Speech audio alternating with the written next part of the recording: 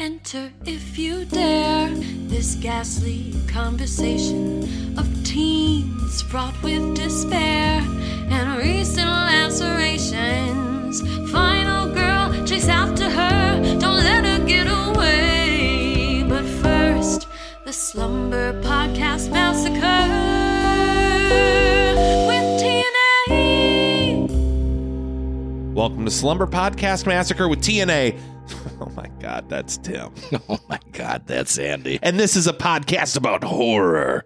Every week, Tim and I get together. We talk about a different movie from the horror genre, from your well-known classic down to that rare gem that wants to know where the fucking bourbon is. Yes. At the back of your video store shelf. This week, we're back to our summer random series called Evil Dice Tonight, where a 20-sided die picks the film we'll be doing. It won't always be a 20-sided die. I got to shrink the list up. Yeah. Because I think was this last week where it was like we had to roll it 5 times? It felt like it, yeah. Okay. But yeah, we got a list of movies. Random Chance picks the one we do next. Super exciting time. We both picked 10 movies. Of course, we both picked a Nightmare movie. And of course, we're doing them like nearly back to back. Which is fine. That's how Random Chance works. And the way Random Chance worked is this week it picked The Nightmare on Elm Street. Yeah. It is the only Nightmare on Elm Street Part 3. Yes. It's The Nightmare on Elm Street Part 3, The Dream Warriors. Tim, what are your feelings on the importance of burials? Let's get to your end of life ideas. I'm just laughing at the idea of that being used as like a pickup line in a bar. Right. So what do you want done with your body when you're dead? Yeah, not tonight. when you die, whenever that might happen. Right. Not tonight, right? I used to. Well, that's funny, because that's one of those things that I think is a little bit outside of your mental or, well, even emotional control when you're a kid, because chances are, if you were raised in a religious family, that those rituals are going to be not only just suggested, but like, well, you have to do this, otherwise you're not going to go on to this heaven or this afterlife or this thing or whatever. So in that regard, as a kid, it was always about being buried. Mm-hmm. But then I kind of like just didn't like. I mean, gosh, if we're just going to really get into this, we'll get into it. Yeah. I understand that there is a difference between the spiritual world and the physical world. Yeah.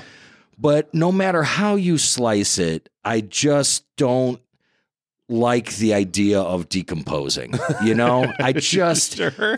and I don't like the idea of anybody else decomposing. Like, I just am against that pretty much all across the board. And I know it's just nature taking its course. And I know that if you or if someone believes in the energy of someone or the spirit of someone or the soul, that's no longer there. It's just not even part of the conversation. Yeah. I remember I had a great aunt that was brain dead before she was taken off of life support.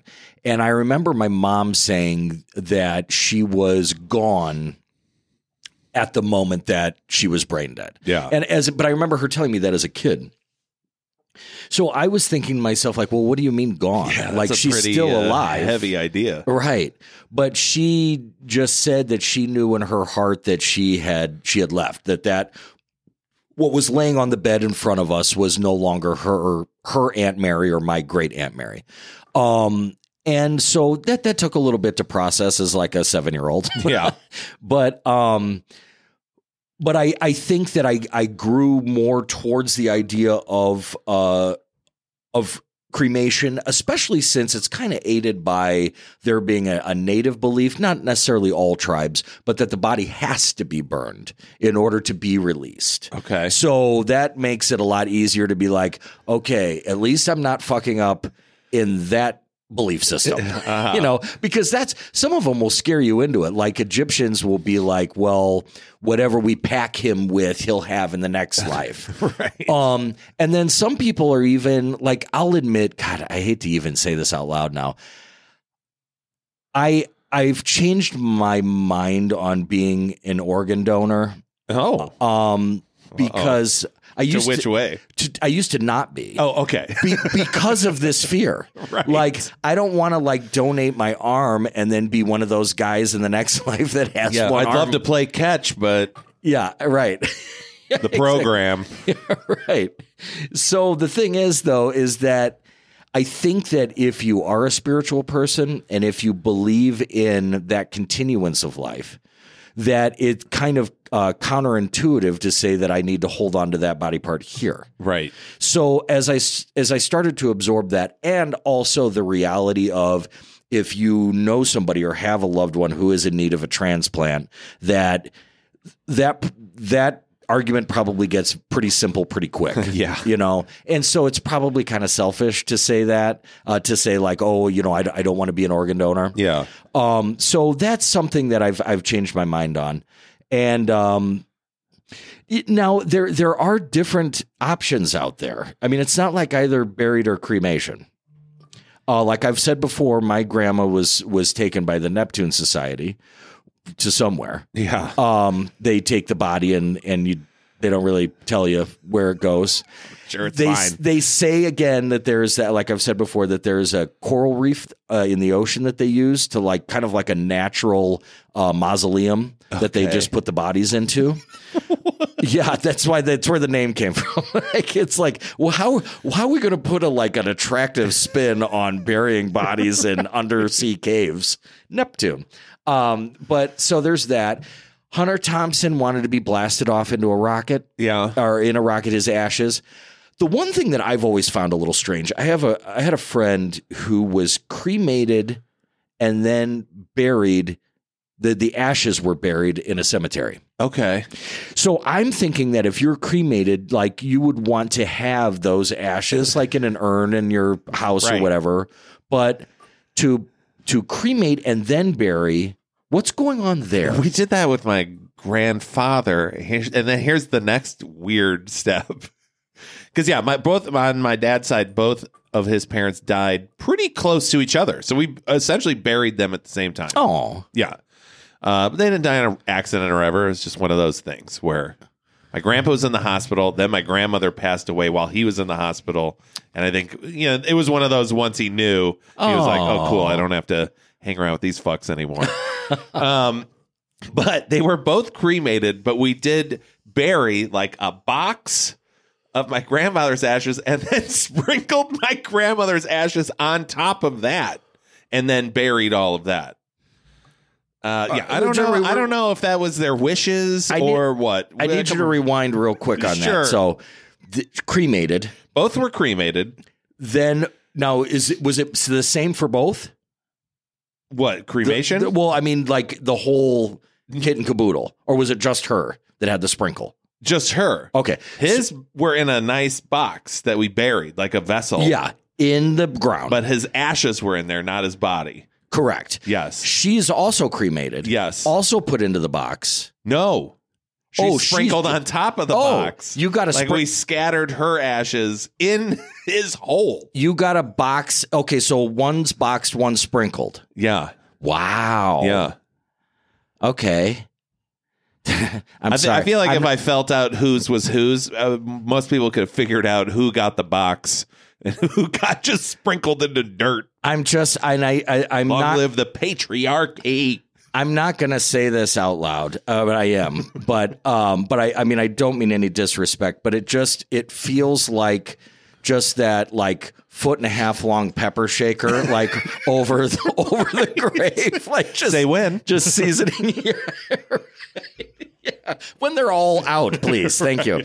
No, that's wow. Okay, so and we all got a weird opportunity to like get a handful of ash, sprinkle it into the thing. Well, now did you find? Because I knew, not incriminating anybody. I knew somebody that had their parents' ashes and would on a sort of annual basis, like interact with those ashes a little bit. Okay. Like just kind of, like look at them. Okay. Like it's not all powder. Like there's a couple like bone fragments in there. Oh, really? Oh, yeah. Oh. Yeah. I have my cat's ashes upstairs, but I've never looked through them. I should sift through those. Right. Just weed out just to get the good stuff. Like put them in like a powder sifter. Yeah. Like a flour sifter. Yeah. Just making brownies? Right. Yeah. Went from making biscuits to making brownies. But no, that's wow. You had a cat cremated then. Yeah. I had a stray cat cremated that I just found. Like I knew I had fed it just outside. It lived in a drain pipe. Yeah. I named it Rocky. It was white and black. It was a gorgeous cat. And then I saw it get hit, or it had been hit and was on the road. And I got it off the. I mean, he was still alive. And God, I just haven't thought about that in a long time. Here we go. We took it to a vet, and I'm like, this is just a stray cat. Like they wanted all this information when we walked in. I'm like, this is just a cat I've been taking care of, and I feed it, and it's a really good cat, and it got hit, and it can't move, but it's still alive. And I was looking for it to just put him out of its misery, and then take care of it and cremate it. And they're like, okay. And I'm, because here's me, I don't have a lot of like interaction with animals. Yeah. I'm doing like. How old are you? I was probably in my mid-20s. Okay. And so here I was like feeling, I'm not that this was the reason why I did it. I did it because I cared about the cat. But here I am like interacting with the animal pet world. And then they're like, that'll be $90. I'm like, wait, whoa, no, you're missing the point here. Like, this is me being like an angel on this earth and doing a really good thing. Like, don't you guys like animals here? Like, isn't this am I in the wrong place? Like, I just expected them to be like, that's very sweet. We'll put the cat out of its misery and we'll do whatever with it, burn it, bury it in the backyard or whatever. But yeah, I paid $90 to bury that stray cat. Yeah. I like how my cat cremated because I kind of felt cornered into it. And, my cat literally just died. Like, we knew she was going to die. She had some appointments set up. And then, like, that morning, I was like, this thing is done. Yeah. And I called them. I'm like, I know I've got an appointment on Monday where we're going to kind of check up on her, but I don't think she's going to make it. And they were like, okay, bring her in. And she, like, died pretty much on the, like, right when I got there. And so then they like took her in the back and they were like, well, we can do this. We've got like the service for it. And I was like, yeah, okay, that's fine. And then I'm leaving. I'm like, if I had just waited 5 more minutes, that cat would have died in my car. I would have turned around and gone home and just buried it myself. Oh. Now I'm like, but that in the moment, I'm like, yeah, that does sound nice. Yeah. I'm like, fuck, now I got a box of dirt sitting in my living room. What am I going to do with that? Well, you're going to sift through it now. Now that I know there's treasure in there. This is terrible, but it's like, it just goes to show that if your life is too hectic, maybe you shouldn't have pets. I knew somebody that had gotten a kitten, and this was a person that like their life was kind of a mess as it was at the time. And it's like, then you hear like, oh, so-and-so got a cat. And it's like, God, that's the last thing that they need. Like, they need to hold the job. They need to pay their bills. They need to just like survive. And so they got this kitten, and it's the saddest thing. Like apparently one day they were leaving for work. They go to close the door. The cat had gotten halfway in and out of the door, closed the door on the cat. Then it went into like seizures and like shit itself and died. Oh God! And it's that's like my worst nightmare is closing a door on my cats. And then it'll kill it. By the way, that now I know that it's truthful. And but it's like we all knew it from the get-go. Like, this is it. I could have probably said, you'll probably close the door on the fucking thing. And that's exactly what happened. But, getting back to what I would want or my feelings on it, I'm going to throw my hat in the ring on the cremation. I'll go for that. But I don't need the double duty. Like, if whatever you're going to do with the ashes, that's fine with me. I don't feel like there's just burying the ashes. I guess I'd want to be like on a table somewhere. Right. I want that. Still the center of attention. Sure. Right, exactly. Maybe like a flashing neon sign above me, with an arrow pointing down. Maybe like a stream of like a 20-minute video of like edits of me, just running 24 hours a day. But no, I think that's what I would want. I guess I'm foursquare against the burial. Although I will say this. We live in Indiana, and did you know that this is like fucking Casket County, USA? All the caskets in the world come from us. Oh, really? Batesville. Yeah. Batesville, Indiana. I'm not saying all of them, right. But we are the main supplier and creator of caskets.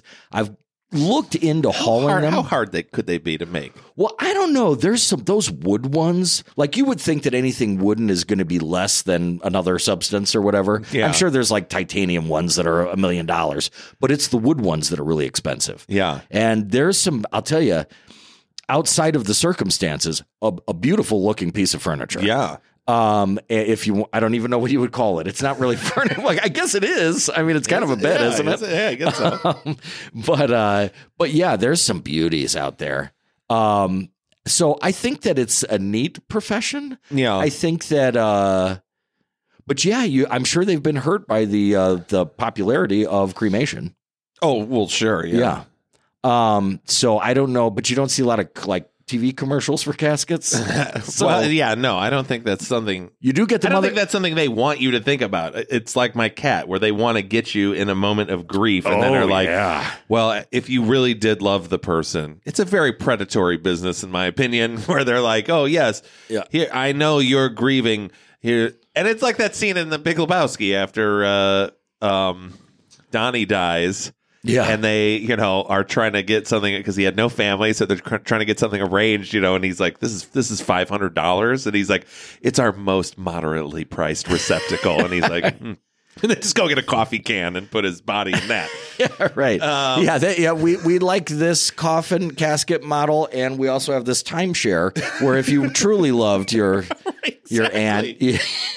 But no, that you're right. That makes a good point that they want to get you. Might be $700. I know there's going to be people like, no, do you even like that movie? Right. Actually. So yeah, no, I think that caskets are beautiful. But I don't have any, and I don't even do the whole thing where some people are like, I don't want to take up any more space or the environment or whatever. Because I actually, really enjoy walking through graveyards or cemetery. I like to call them graveyards. But I love walking through those. I raised my daughters as babies in one. That's where we went for all of our stroller walks. That's where we walk. Even as toddlers, we'd walk around. I mean, they'd take the keepsakes off of people's graves, and I'd have to be like, oh shit, which one did you pull that off of? I'm so sorry, everybody. But it was a fun, safe place to raise kids. And during the day. Yes, you right. wouldn't take them there at night. No, where the dead wander freely. Right. But I would go with a friend of ours during the day, and play some Frisbee golf, because if you want built-in targets, they're all over the place. Awesome. And I feel like we're celebrating them.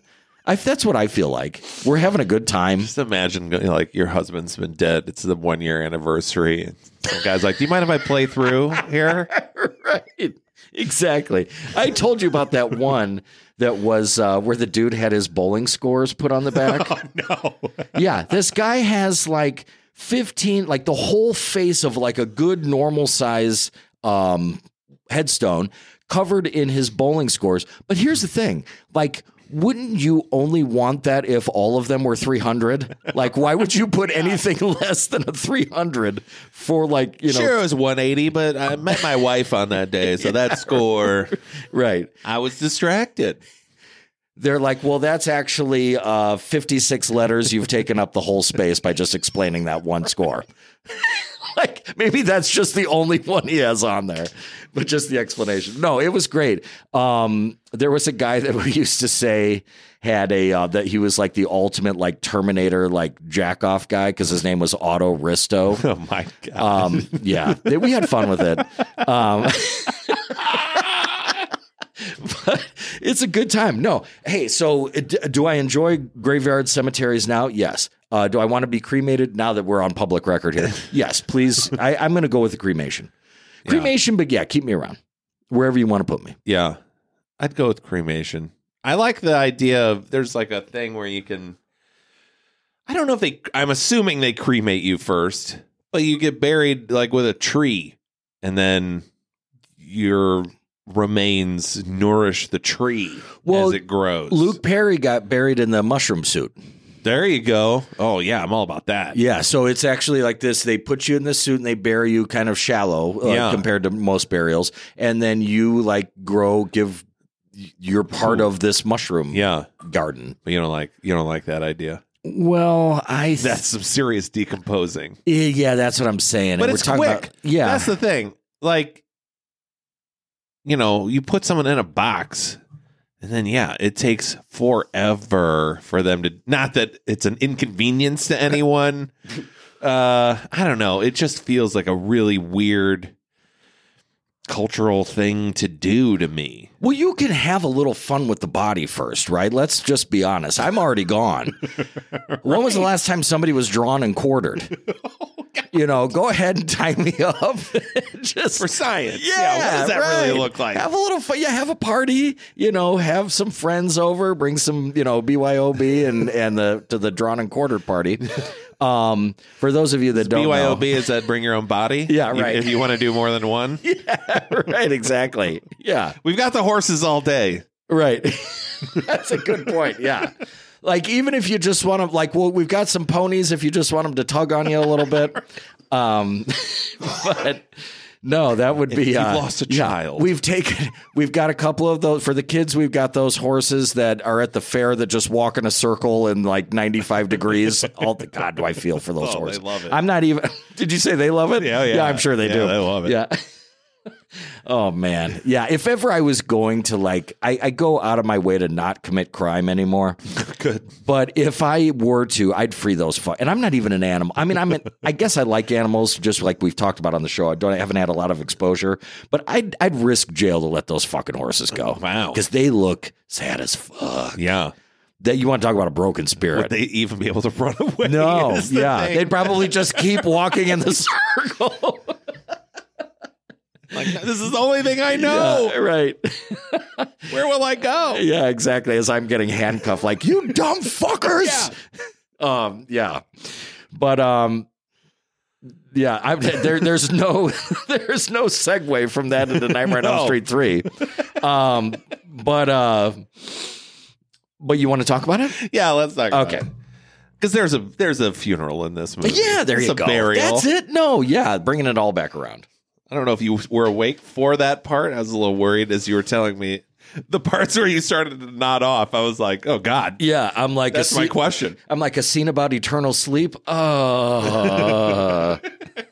Yeah, that's great. But you've seen this before. I have seen this movie. You betcha. I saw this in the movie theater. Yes, absolutely. That's crazy. Yeah. All right, yeah, so this is a Nightmare on Elm Street Part 3, The Dream Warriors from 1987. Let's do the Wikipedia fakes, and then Tim will tell us all about the movie. This was written, it was a tight core of written by 4 fucking people, but some good names: Wes Craven, Frank Darabont, Bruce Wagner, and Chuck Russell. It was also directed by Chuck Russell. It stars Patricia Arquette, Heather Langenkamp, and Robert Englund. It had a budget of $4 million, box office of $44 million. Man. So this was a big hit. Let's do Nan Sum, then we'll get into spoilers. One night, now here I do have to say, it's spelled Kristen, but several times they say Kirsten. There's a reason for that. I'll get into. Oh, there is. Later. Okay, yeah. Perfect. Okay, should I say Kirsten? No, you should say Kristen. Okay. Well, I don't know. Are you a purist? No, let's go with Kristen. All right. One night, Kristen Parker dreams she's being attacked by Freddy Krueger. The wounds he inflicts imply Kristen has tried to unalive herself, and she's sent to the Weston Hills Psychiatric Hospital for observation. Learning all new terms from TikTok, Tim. I see you that. say unalive now. Oh, boy. There she meets a menagerie of teens plagued by the same nightmare she endures. But as luck would have it, their new therapist is none other than Nancy Thompson, the sole survivor from Freddy's inaugural killing spree. Nancy soon learns that the man she thought she ended has returned to claim the last lives of the surviving offspring of his murderers, and she tries to teach the troubled youths how to harness their own powers within their own dreams. but Freddy seems to be stronger than ever. Will Nancy be able to protect the kids long enough for them to avoid their deadly fate and rise to become A Nightmare on Elm Street Part 3, the Dream Warriors? Oh yeah. Well, this one is a fragile one. This is some high value cargo here because we're talking about what is arguably to some the only other good film in the series. Not to everyone, Right. but it's a lot of people's number 2. Now, I read out there are people that are putting it at number 1. I could see that. I could understand that. I think some of that might be a little bit generationally imposed. Yes. But here's what's going to happen. I do have to go to the bathroom real quick. I'm going to get this one out of the way quick. But what I want to ask you is, well, first of all, I'll ask you before I go. You had seen this movie before getting ready for the show. Okay. So just give me, before I jump into all the boring stuff, give me a bit of a response of what you thought this movie was and then what you discovered it to be the second time, even if that is the same thing. Like what your impressions were the first time, and then you came around to watch it again. Did it live up to what your initial impressions of the movie? Well, yeah. I'll start by saying, this might be, it's definitely my number 2. I could make a case for it being my number 1, but I also kind of grew up with the franchise and recognized what the first one means and what it did and things like that. And it's they're two very tonally kind of different movies, so it's hard to really pick a side on that. But I'd probably seen this one the most out of all of the Nightmare movies. I own all of them. Except for the remake. I don't know if I own New Nightmare or not now that I think about it. But I do. They released a DVD box set back in the day with all of them. The spine of each movie, together forms Freddy. It's great. So, going into this, I knew what to expect. There were some things I had forgotten about the movie. I hadn't seen it in a while. Like the mute guy, totally forgot that guy even existed. Oh, really? Yeah, I know. Well, that's okay because they totally forgot that his teardrop tattoo existed in the first scene. Dude, what happened to that? No, absolutely nothing or everything. But I'm glad I forgot about it because what a nice surprise with fucking one of the hottest women we've covered yet getting fully naked. Oh, you like that nurse? Tim. She's a little thin-lipped. Get the fuck out. Anyway, what was I expecting? I don't know. I don't think that. No, I've seen it enough times to where I didn't really get anything new out of it, even though it's been a while since I saw it. But you didn't have any sort of either like one way or the other, like let down, like, oh crap, this isn't as good as I thought it was, or oh wow, this is way better than I remember it being. No. Okay. It was about the same. I will say some of the performances were worse than I remember. I guess if you really want to, if you're looking for something. Sure. That's something I can definitely say. Our leads were awful. I think the kids were good. Yeah. Some better than others. But I thought that generally the kids were good actors. Nearly every ancillary and supporting character is really good. And some of them great. Yeah. Let's get into a little bit of the nuts and bolts, and then we'll get into those feelings about. Tim, I just have this note. I did take notes. I'm sorry to take notes. I love it. This just says "God damn," and I know what that note refers to. Oh, okay. Well, I'll tell you. Have you heard of the new term, the gyat? No. Okay, so that's where. God damn. Well, yes. Like that? So that it's short for that. So it's for asses. So when you see like a nice big fat ass, you're like, yeah, I got you. So it was the 80s. My daughter just told me focusing on asses. So this lady, not the ass we've come to appreciate today, but everything else. Yeah, you're right. No, and that's a weird thing. We've talked about that before. Like the 80s were all about weird, like small, tight asses, and it's like, what the fuck was anyone thinking? Oh, look how flat that is. Yeah, exactly. Yeah, so I don't know why I find that appealing. I feel like in the future, like I'm going to be straightened out about this whole thing. Right. But yeah, so we've got, as you mentioned, a litany of writers. Mm-hmm. Most of whom we've heard of. You might not be familiar with Bruce Wagner, other than he is Rebecca De Mornay's husband. Oh, So that counts for a lot, actually. lucky guy. Yeah. And then Chuck Russell, the director. Now, here's an interesting fella. He directed The Blob. He directed The Mask. Oh my God.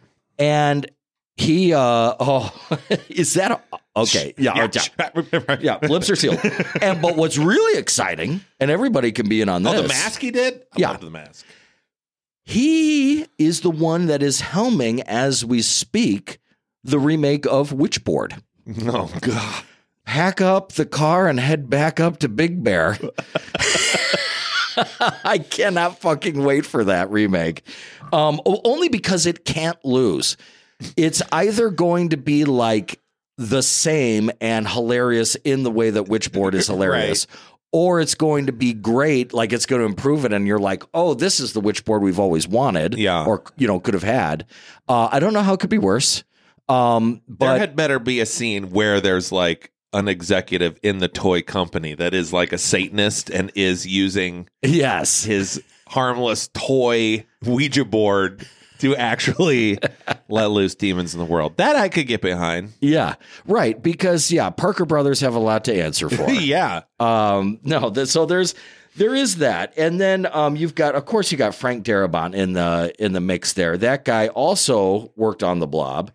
He did a movie called Shawshank Redemption. You might have caught that like hung over on a Sunday on your couch before.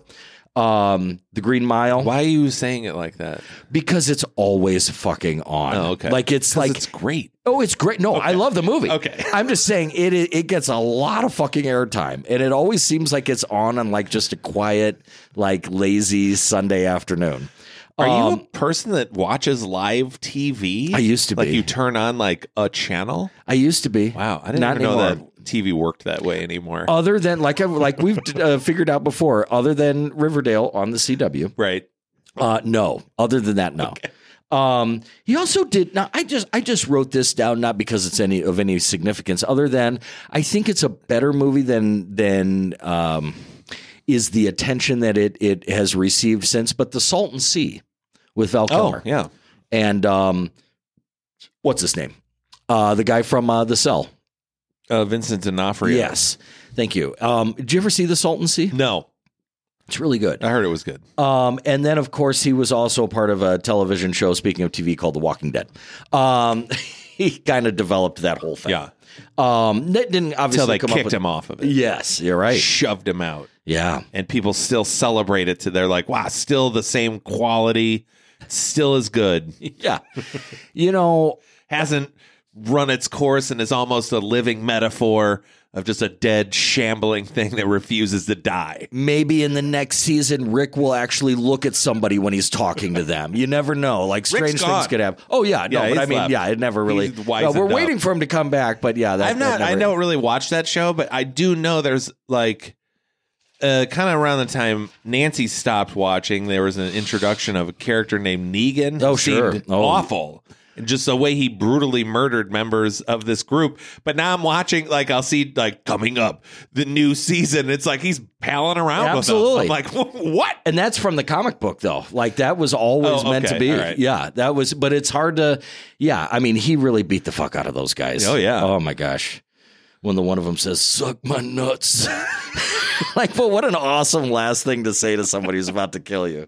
Or if somebody that's alive and likes you. Right. It works either Hopefully way. not in that tone and Yeah. inflection. Yeah. Suck my nuts.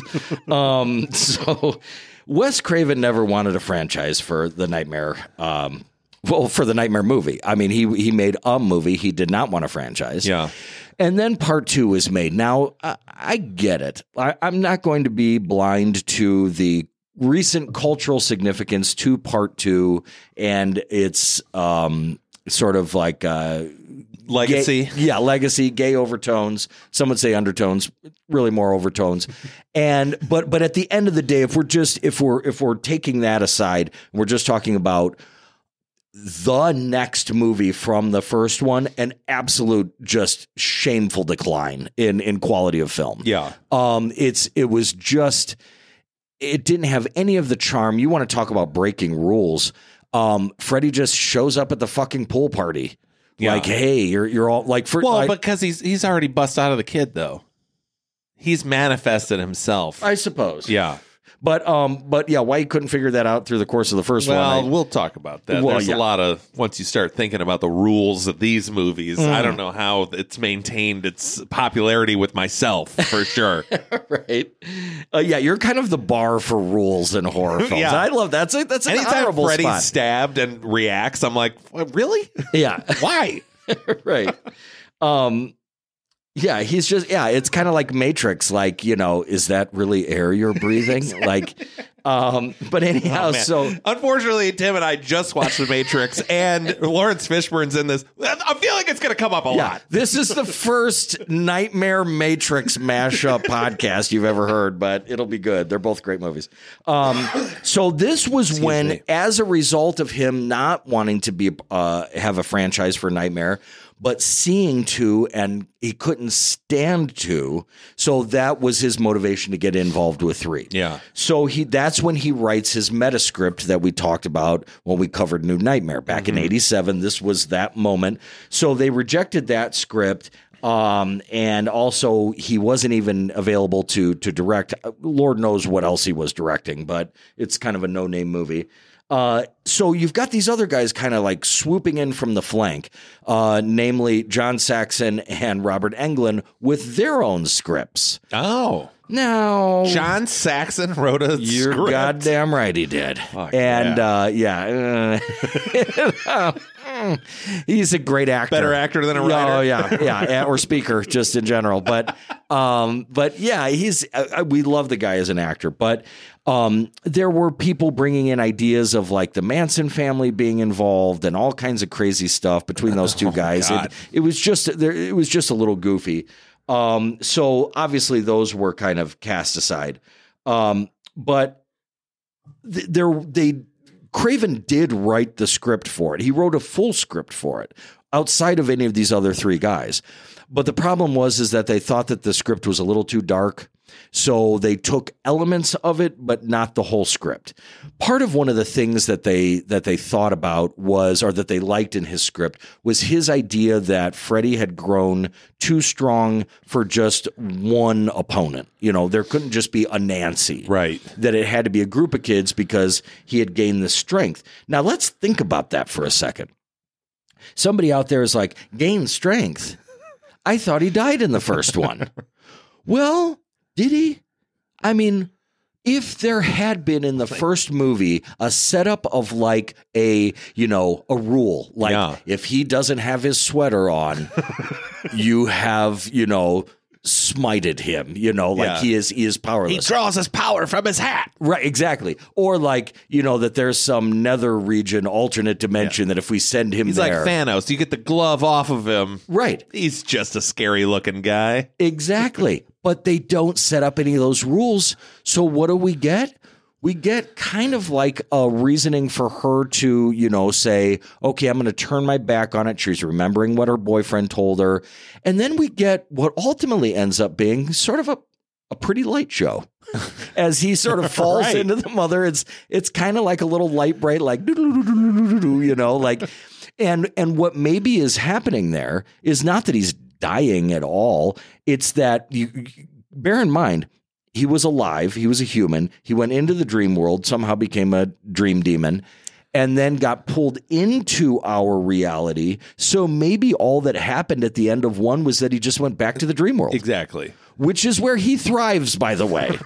Like that's his best place, most favorite place to be. And who knows, like he never necessarily in that first movie wanted to be in our world. No. Like, why wouldn't he just stay there where he's got all these powers? Yeah. So anyhow, Yeah, he didn't go willingly. No. And so the thing is with this sequel, what I'm getting at here is that, it's okay to say that Freddy is still an entity by the time, and I'm sort of forgetting about 2. Like, I'm just going straight to 3. So yeah, they needed to have this group of teens, these group of young people, that's a part of Craven's script that they really liked. And so he kind of came up with this thing that was sort of like Close Encounters of the Third Kind, which was that there were going to be these teenagers who didn't know each other, but they were all going to be drawn to this place to kill themselves. Because that's a party. I mean, I've been to some parties that you would think from an outside perspective that that's what we were trying to do, but yeah, not intentionally. But anyway, they were like, Wes, you know, like that's a little much. Like this suicide thing, if we focus on it, but they wanted to have elements of it, and they kept a few elements that I think work well enough. Interestingly, though, the hospital that they go to, Weston Hills, the mental hospital, is actually in Friday the 13th, the game. I don't know what game system that was, but Tommy goes to the Weston Hills mental facility. So that's kind of fun there. Yeah. But anyhow, so they kind of abandon this, like all the kids are trying to commit suicide in one place, but we do like the idea of them, you know, having struggles with that. And so we'll just put them together in the same mental facility. Yeah. So that works. And then there was supposed to be this whole bit about Freddy's childhood home acting as a sort of portal between places, but they just kind of abandoned that, which I think is a good idea because there's that iconic Nancy house. Mm-hmm. You don't want to lose that. No. And we even have a house in town that looks almost fucking identical to it. I can show it to you. Oh, yeah. And it's just creepy. I hum the theme every time I drive past it. Was it the one on Elm Street? It's not on. It's just off of Elm Street, which is funny. But so, and of course, in this treatment, Wes's Freddy was more non-vocal, and when he was more vulgar. He was scarier, just like you would think he would be. Just like somebody probably should be if they're being designed and furthered by the guy that created them in the fucking first place, who should be the one in charge of their development.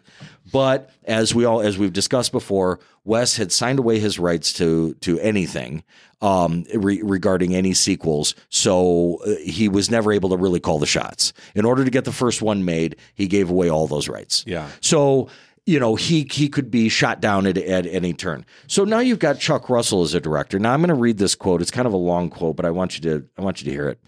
It says, it reads, "I looked at what Wes Craven did and said, this is absolutely great and terrifying.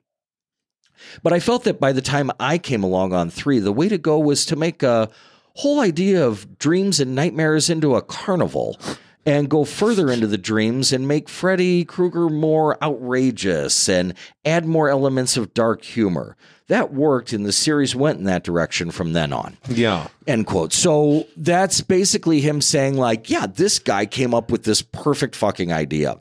I came along and turned it into a goddamn farce and just absolute circus that lost all of any elements of terror or fear and just turned it into a stand-up routine of one-liners. Yeah. And I'm not saying that I mean, there wasn't some fun to be had. Yeah, there. he might not have known how bad it was going to get, you know.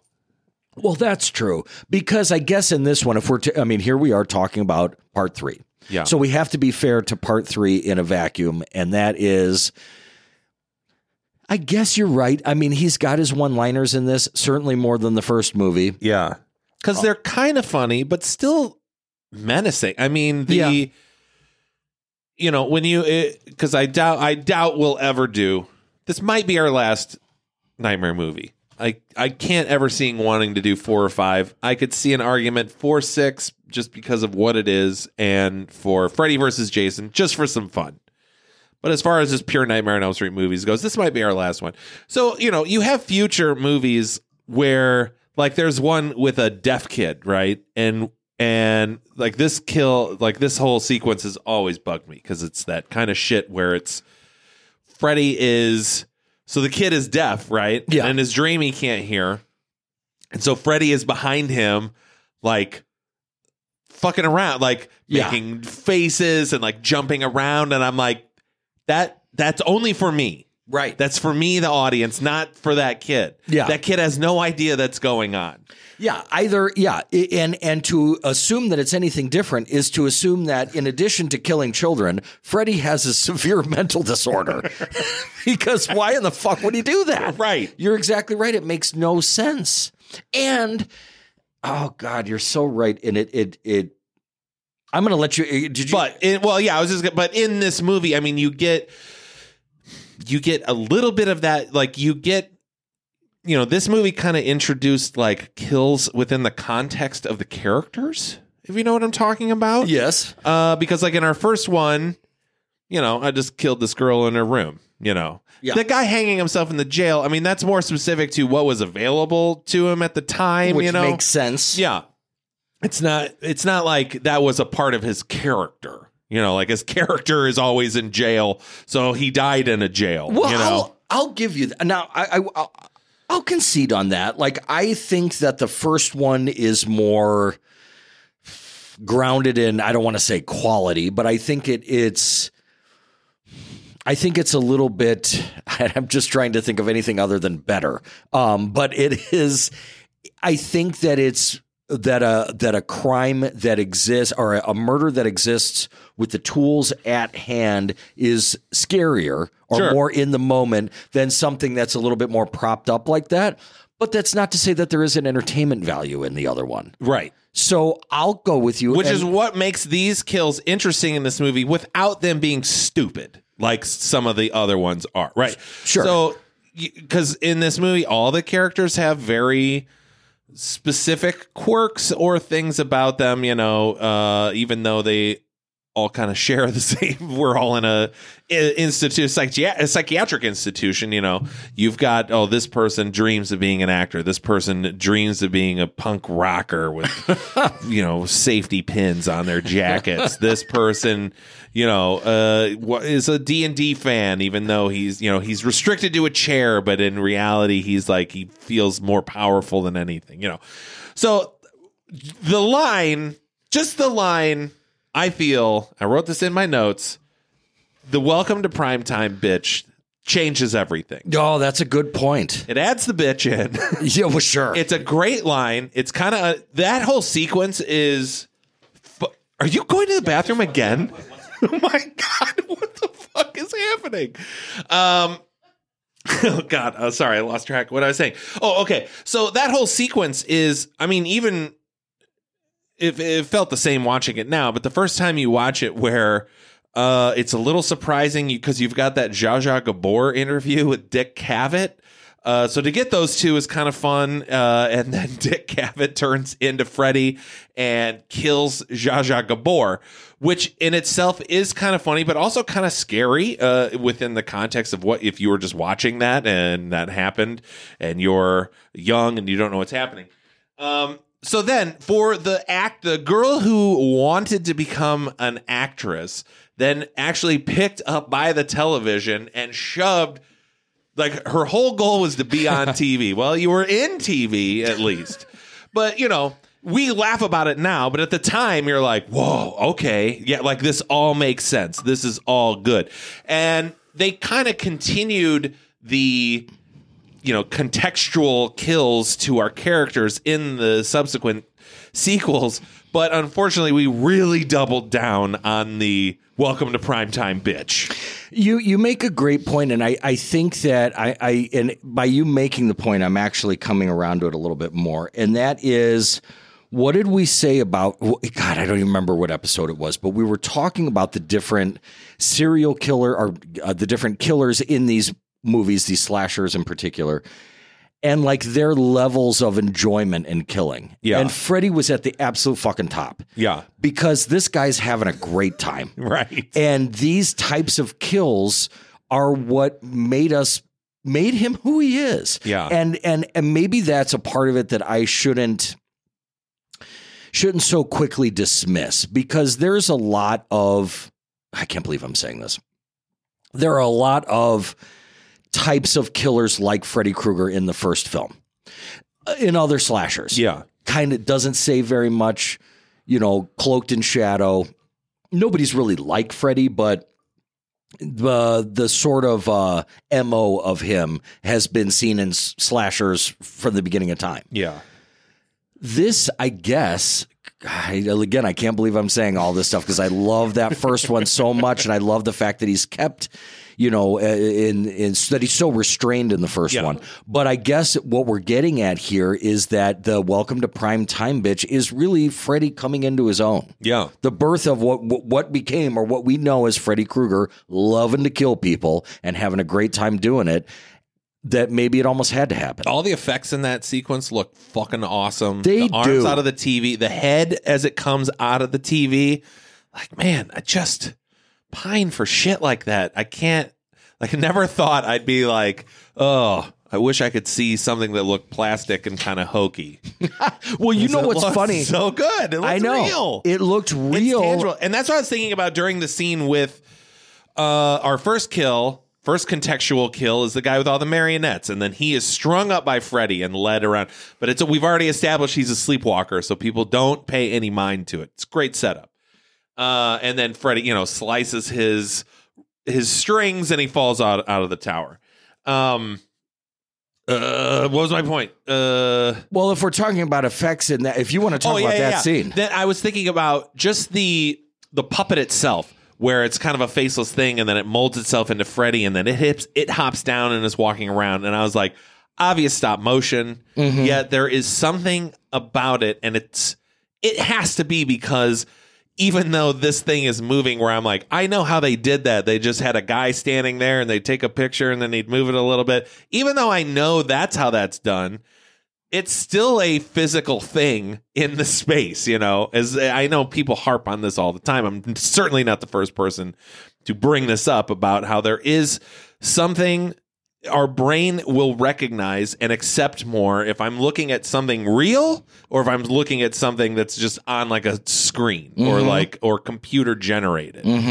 My brain will accept the real thing far more than even if the computer is able to generate a more visceral image or a more fluid image. Sure.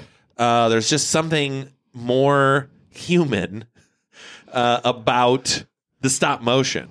And it looks good. Yeah. Well, it looks good. And keep in mind, you're always protected. Now, not that you should take advantage of this, but you're always protected by the fact that we're living in a dreamscape in these movies. Right. So it gives you license for days to be able to. So if somebody is like, oh, that stop motion marionette looks cheesy or whatever. Yeah. Like, well, it's a fucking dream. Well, now we do have stop I don't motion think it in the looks real cheesy. world in this movie too, though. Well, that's true. At the end. Yes, we do. And Now, those effects look bad. yes. The stop motion looks good, but our ability to layer this one effect onto like a real scene. Yeah. Oh, that looked bad. And like it literally looked like they took a picture of the movie itself. It was so bad. Yeah, it's bad. It's like, and fucking Terminator came out in what year? That was 84. I think that was 84. 84. So in 3 years, they made no progress. Right. Because when we see that Terminator at the end with doing the stop motion thing, like it looks better because it's supposed to be, a robot or whatever. Yeah. So it kind of is more suited for that. But yeah, you're right. They didn't really come very far in that sort of effect. But in that room and in that kill, and especially when we see they do a really great job. Never, ever forget, never, ever lessen the importance of sound and editing to amp up what is just visual. What I mean by that is when they cut to the character that is being led as a marionette. Yeah. When it's in the dream, we get this it's like an ultrasound heartbeat. It's like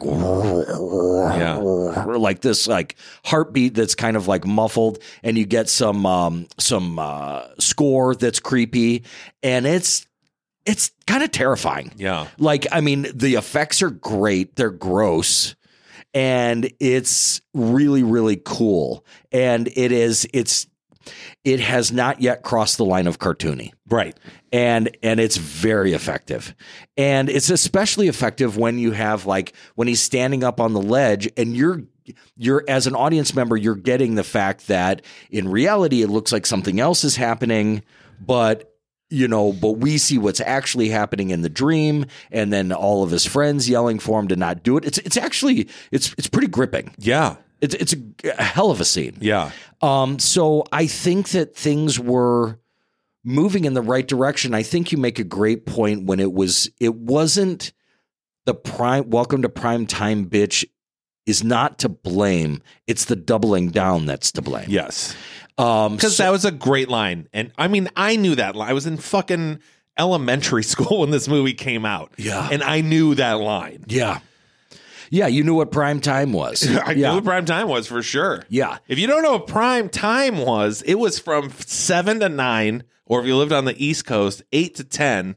And it's when all the networks put their top shows. That's when every sitcom or drama aired. You know who didn't know what prime time was? You? The actress playing this role, well, the character playing this role, because I'm going to be nice and say unfortunate looking. Like for somebody that wants to be on TV, look, there's space for everybody. But I mean, she's like only good-looking people pining to be on television. Like, right. I'm just saying that you've got a cast of anybody. You've got a character. You're a casting agent. Like, you're looking for people that want to be on TV. Yeah. And maybe you'd pick somebody that would have some sort of physical reason to think that they might be able to be on TV. I don't really see that here. But you know what? That's fine. Maybe that makes her even more endearing. Yeah. I actually don't mind her performance in this. No. That's the character of Jennifer, right? Sure. Yeah. So, yeah, the names I really thought I was going to remember. I like watching it, and I'm like, it's all coming back. Like, I'm going to remember all these kids' names. And I only remember the ones I remembered beforehand, Kincaid and Nancy. Yeah. You can't let go of Nancy. No, you're right. It is Jennifer. Okay. And Bryce, is he the first guy to go? Was that his name? No, that would be oh gosh, did I even write him down? He was the bigger brother on Stand By Me. Oh, if you remember seeing him with his hair like sort of slicked back. Stand By Me? Yeah. What bigger brother? He's the he is, I think he Rivers? No, because that's fucking what's his face? No, not the guy from 24. No, yes, that's not his big brother. That's not. No, his big brother is the guy from this movie. Okay. No, you're right. Yeah, okay, now that I'm thinking about it, yes, outside of the store or whatever, where like he's kind of like maybe lay off of him a little bit or whatever. Kiefer Sutherland is just a prick. Kiefer Sutherland, just to be a prick. I could not think of his name. But yes, so he's from that. You're right. And you're right though. You made it was a shame he died early because he's one of the better actors. Yes, the kids. Yeah, and he was he had a great line in Group about that we're gonna just keep going with minimal results with maximum effort. Like his part was written very well. Yeah, and yeah, he was a nice guy to watch. But you make a great point though that this ancillary cast is great. There are some of those group therapy scenes that are pretty gripping. Like there's something about seeing somebody restrained and fighting off something terrible happening to them that's very affecting. Yeah. And there's that scene where Kincaid is like, "You ain't gonna put me to sleep. I'm not gonna go to sleep." And it's really, really affecting. And despite the high timbre of his voice. And but no, I actually like his voice now. I do. Now when I went back and watched it, I liked it.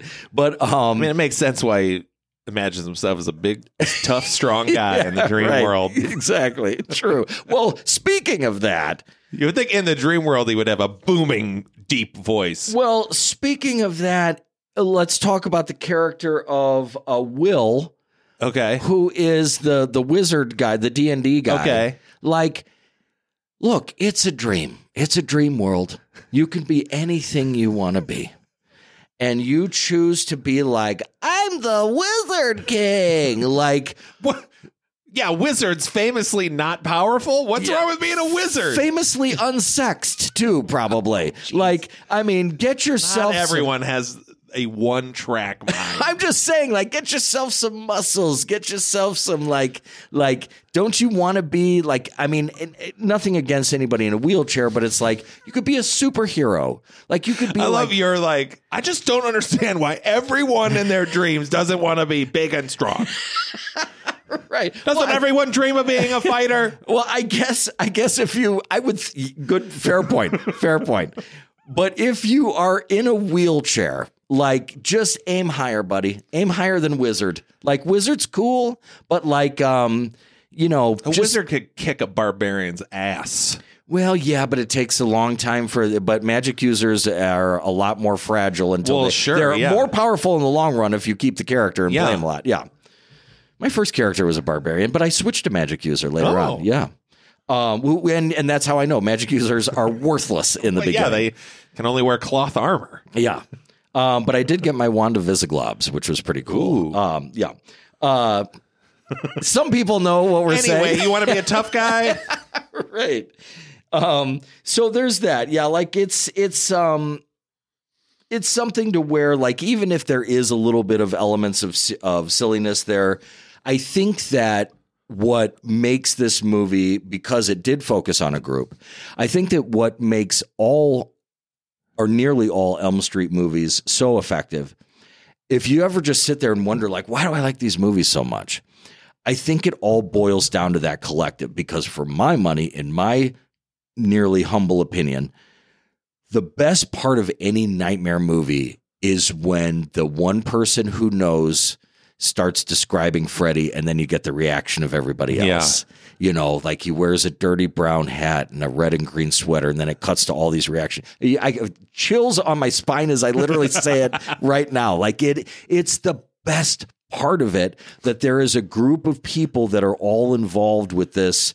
They have this common enemy or this threat, and that's what makes these things so engaging. Yeah, it was kind of fun. Nancy watched this one with me, and she was like, "It's never come up what he looks like before." Like, no one's ever described him before. Yeah, because it's pretty memorable in appearance. And they're all like, "How does she know?" I'm probably from your case files. Every single one of you, right?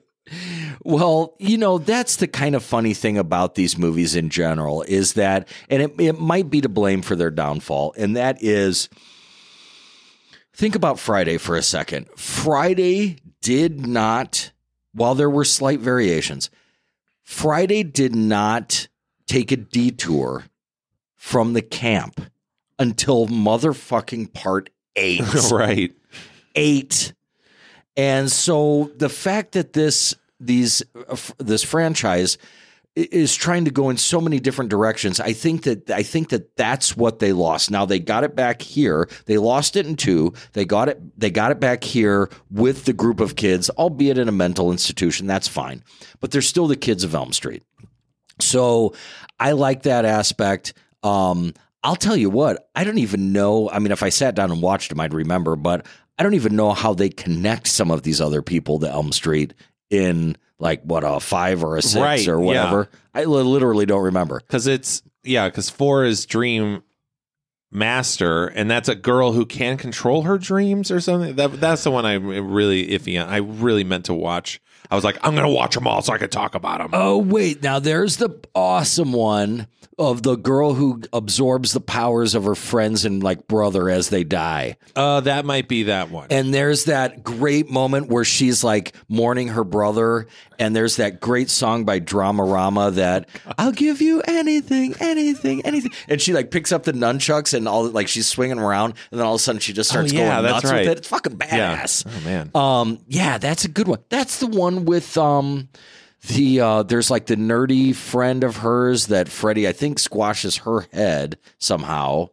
But I think that's the cockroach. The cockroach, the Roach Motel. Yeah, because there's one. the strong. Yeah, the kills from 4 and 5, I get confused. Yeah. I could like describe probably all of them, but I couldn't tell you which is which. There's the one he force feeds the girl. That's kind of gross. Like that's kind of like that.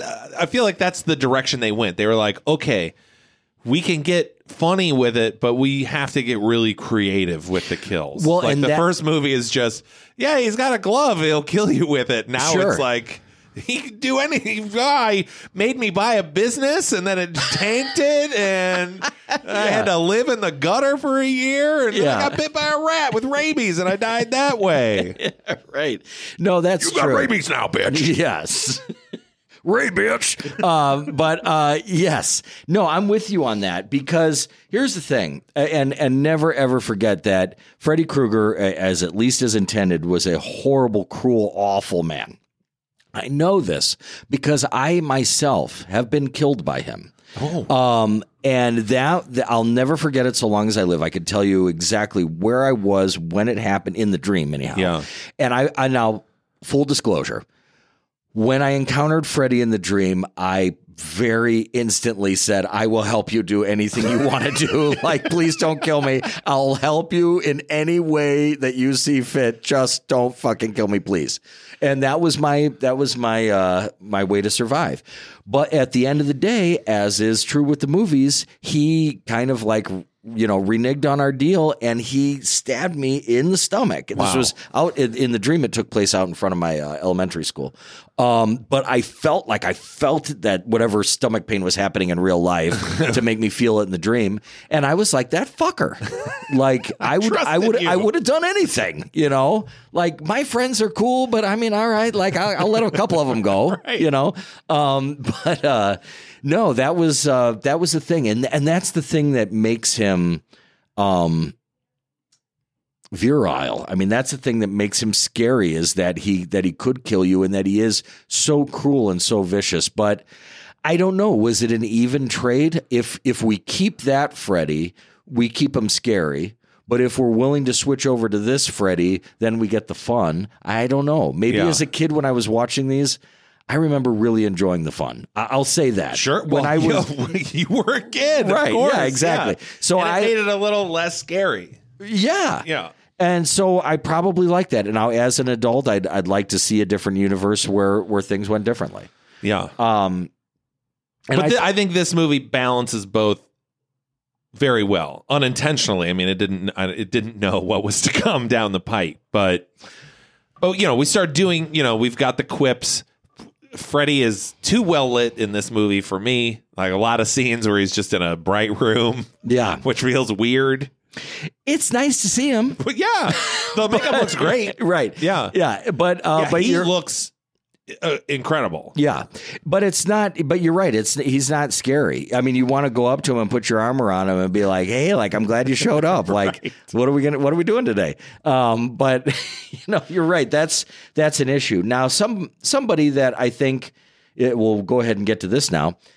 Somebody that I understand if you did have an issue with, but I, because of my forever pining, cannot be biased against Patricia Arquette. Yeah. What are your thoughts of Patricia Arquette and her character in this movie? I thought she was good.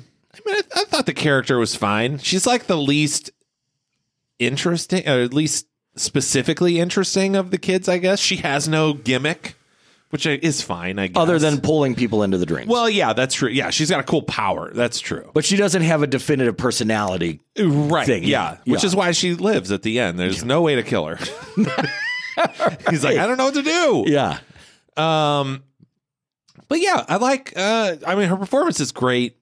At the end when, when she's holding Nancy and crying, I was like, oh yeah, she does. She's a good actress. She nails the fuck out of that scene. Yeah. And I was dreading having to talk about that because I get really, really that line just wrecks me. Which line? It's the I won't let you die. I won't. Oh God, here he goes. I won't let you.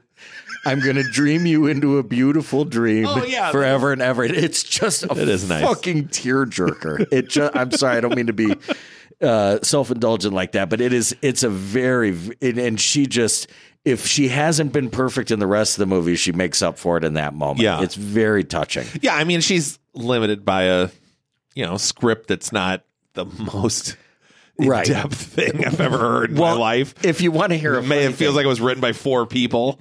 She was worried. Right? She was worried that she was going to be fired early on because she had trouble with her lines. And the funny thing is that the scene that she cites in retrospect about struggling with her lines was the intake scene. So when she's first brought into the mental hospital. Yeah.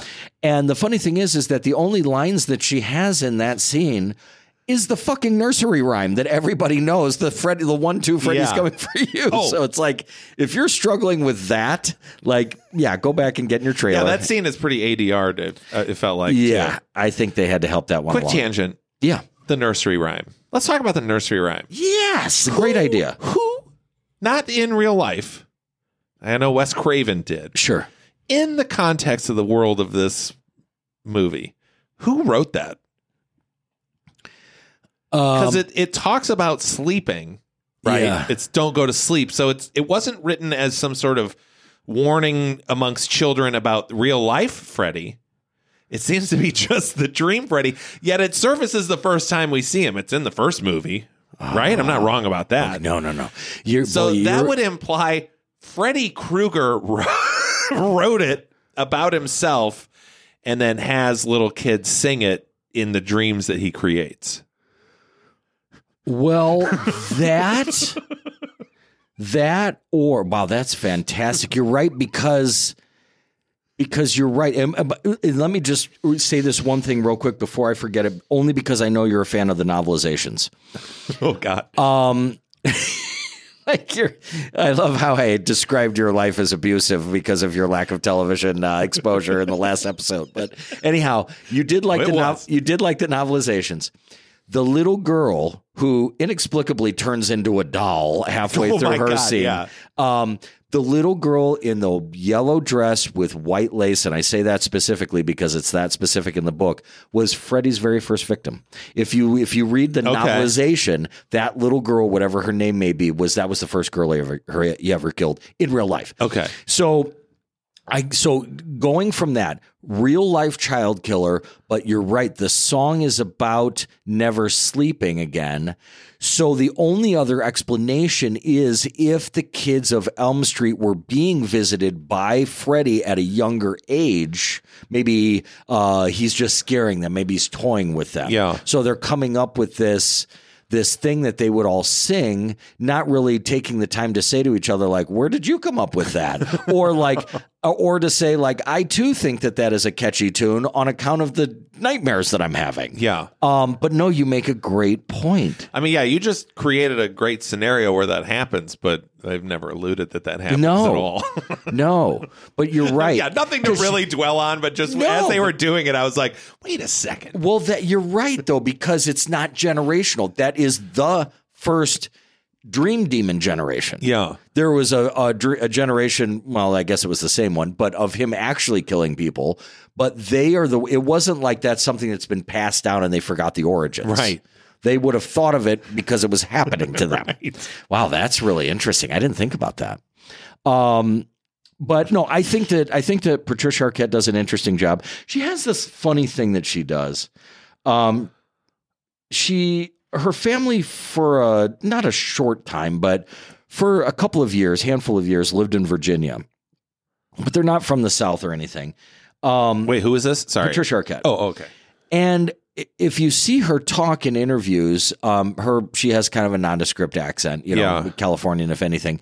But in movies, she seems to take on a sort of Southern, just a little lilt. And even in this movie, softness. Yeah. And I really enjoy her voice. I enjoy her accent. I grew up, my mom having several boyfriends in fantasy. Like, her boyfriends were Robert Redford. Oh, okay. But I mean, and she, even in front of my dad, would refer to him as such. Sure. Like, that's my boyfriend. So I kind of took on that tradition or whatever. So she's always been one of my girlfriends. Like, I've loved Patricia Arquette from the very beginning. Yeah. Certainly cemented by True Romance.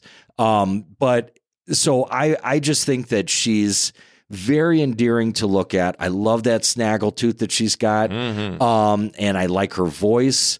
Her scream can be a bit much. It's a great scream. It's a great scream. It's an immediate high-pitched scream that is like, if you're looking for the most terrifying moment in a film, like, that's her scream every time. Yeah. But it's pretty jarring though. Yeah. So I mean, you hear it a lot. In It this is movie. used a lot. Yeah. Yeah. I did notice that where I was like, oh, you got to mix up the screams a Right. little bit. Exactly.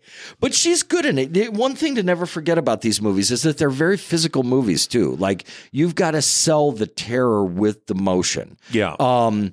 Not just the emotion, but the motion, the running, the looking around, that stuff can be really hard to sell. I know that I struggle with some of that sometimes on stage, as we've talked about before, like being scared. But they do a great job with it. And we've got a nice score.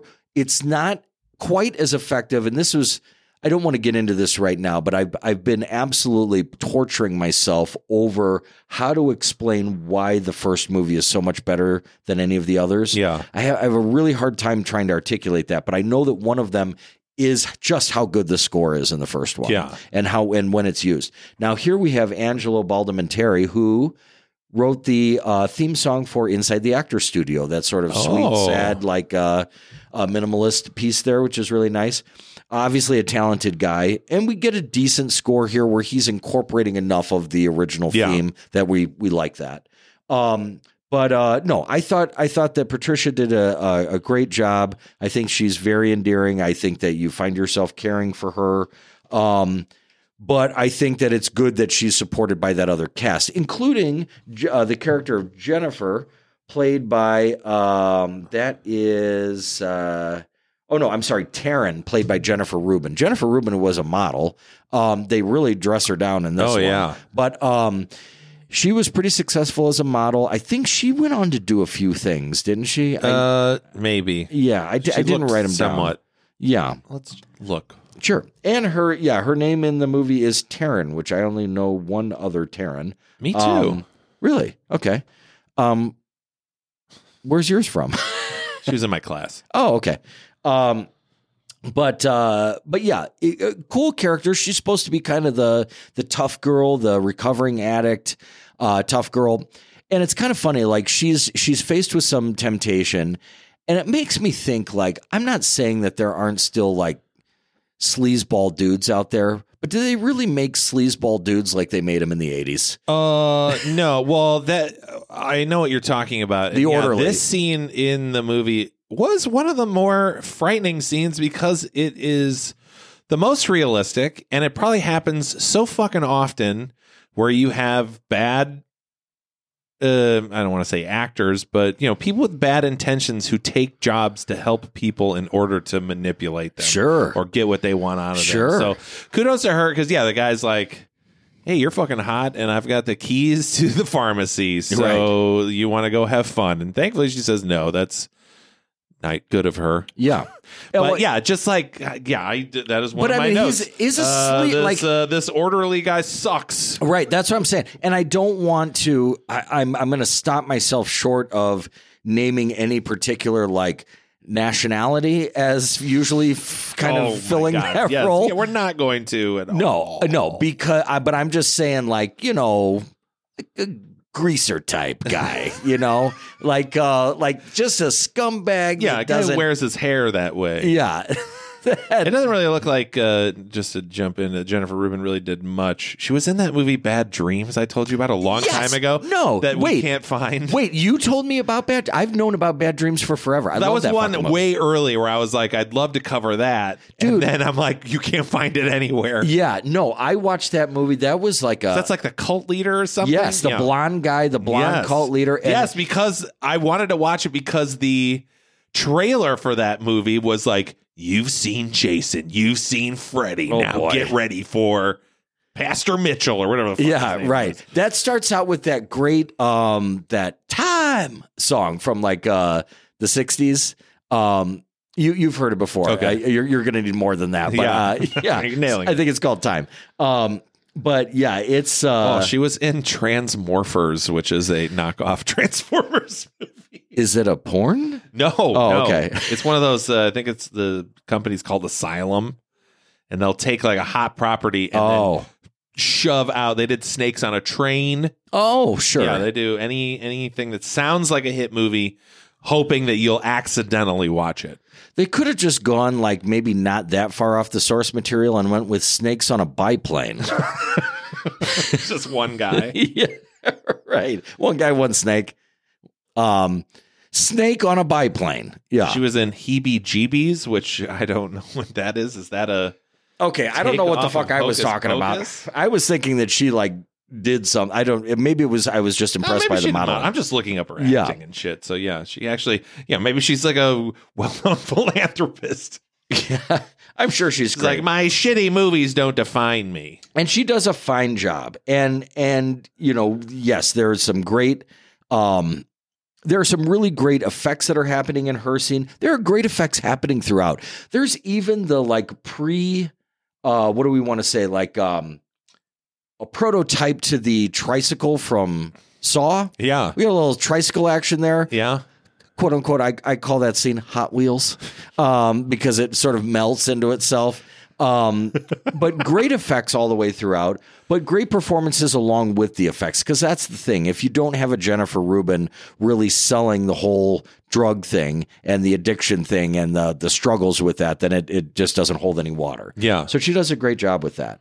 And another good contextual kill. I kind of like that where Freddy's hands turn into needles and then she's got the gaping holes on her arm. That's fucking creepy. Yeah, and people have problems with and that. Still gross. Yeah, very gross. It's pretty gross. But yeah, and it's kind of weird how, and I don't know if this is intentional or they were just like, I guess she dies this way.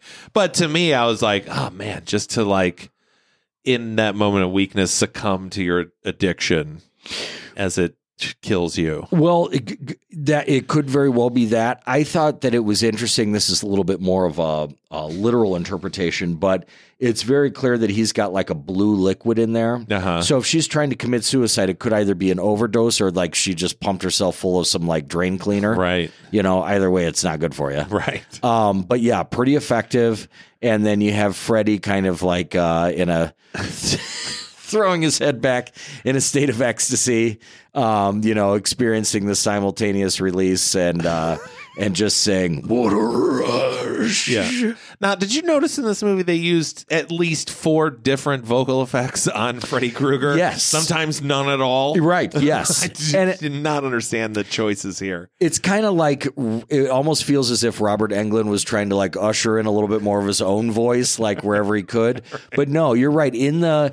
But it's enough to make you wonder, like, okay, what is Freddy's voice then? Because the voice that I always remember growing up with is like more of a like garbled robotic, like that sort of thing.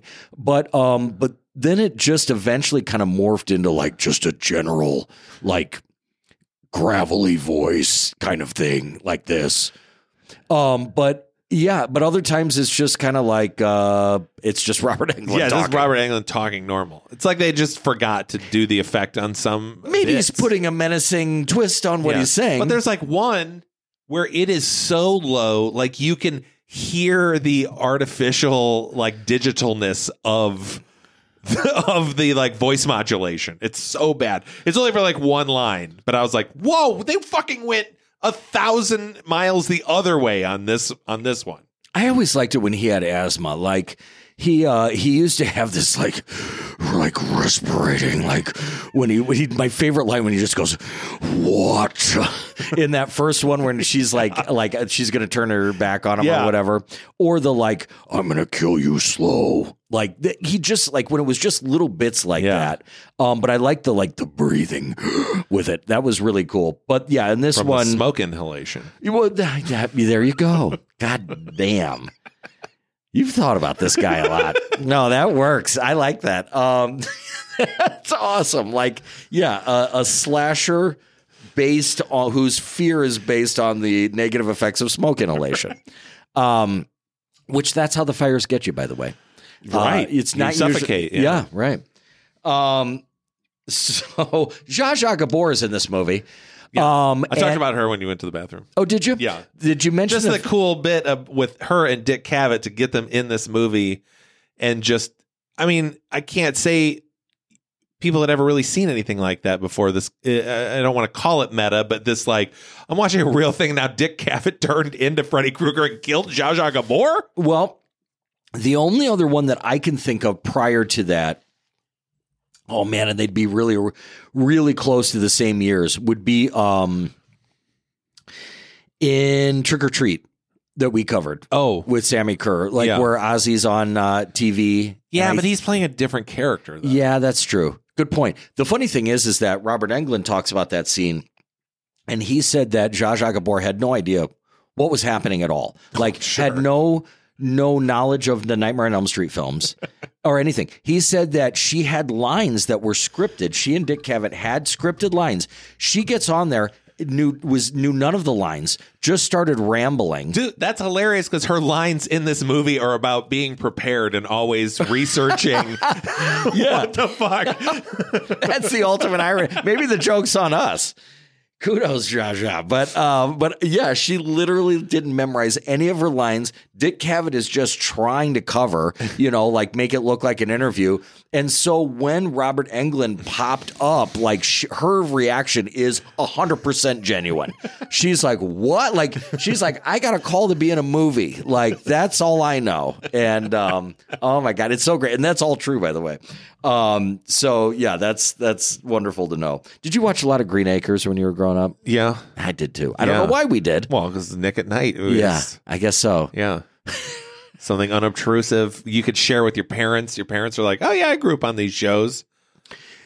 Back when kids like to share their parents' interests. Yes. I'm not really talking to anyone specifically. Yeah, but it feels like my own kids. You're right.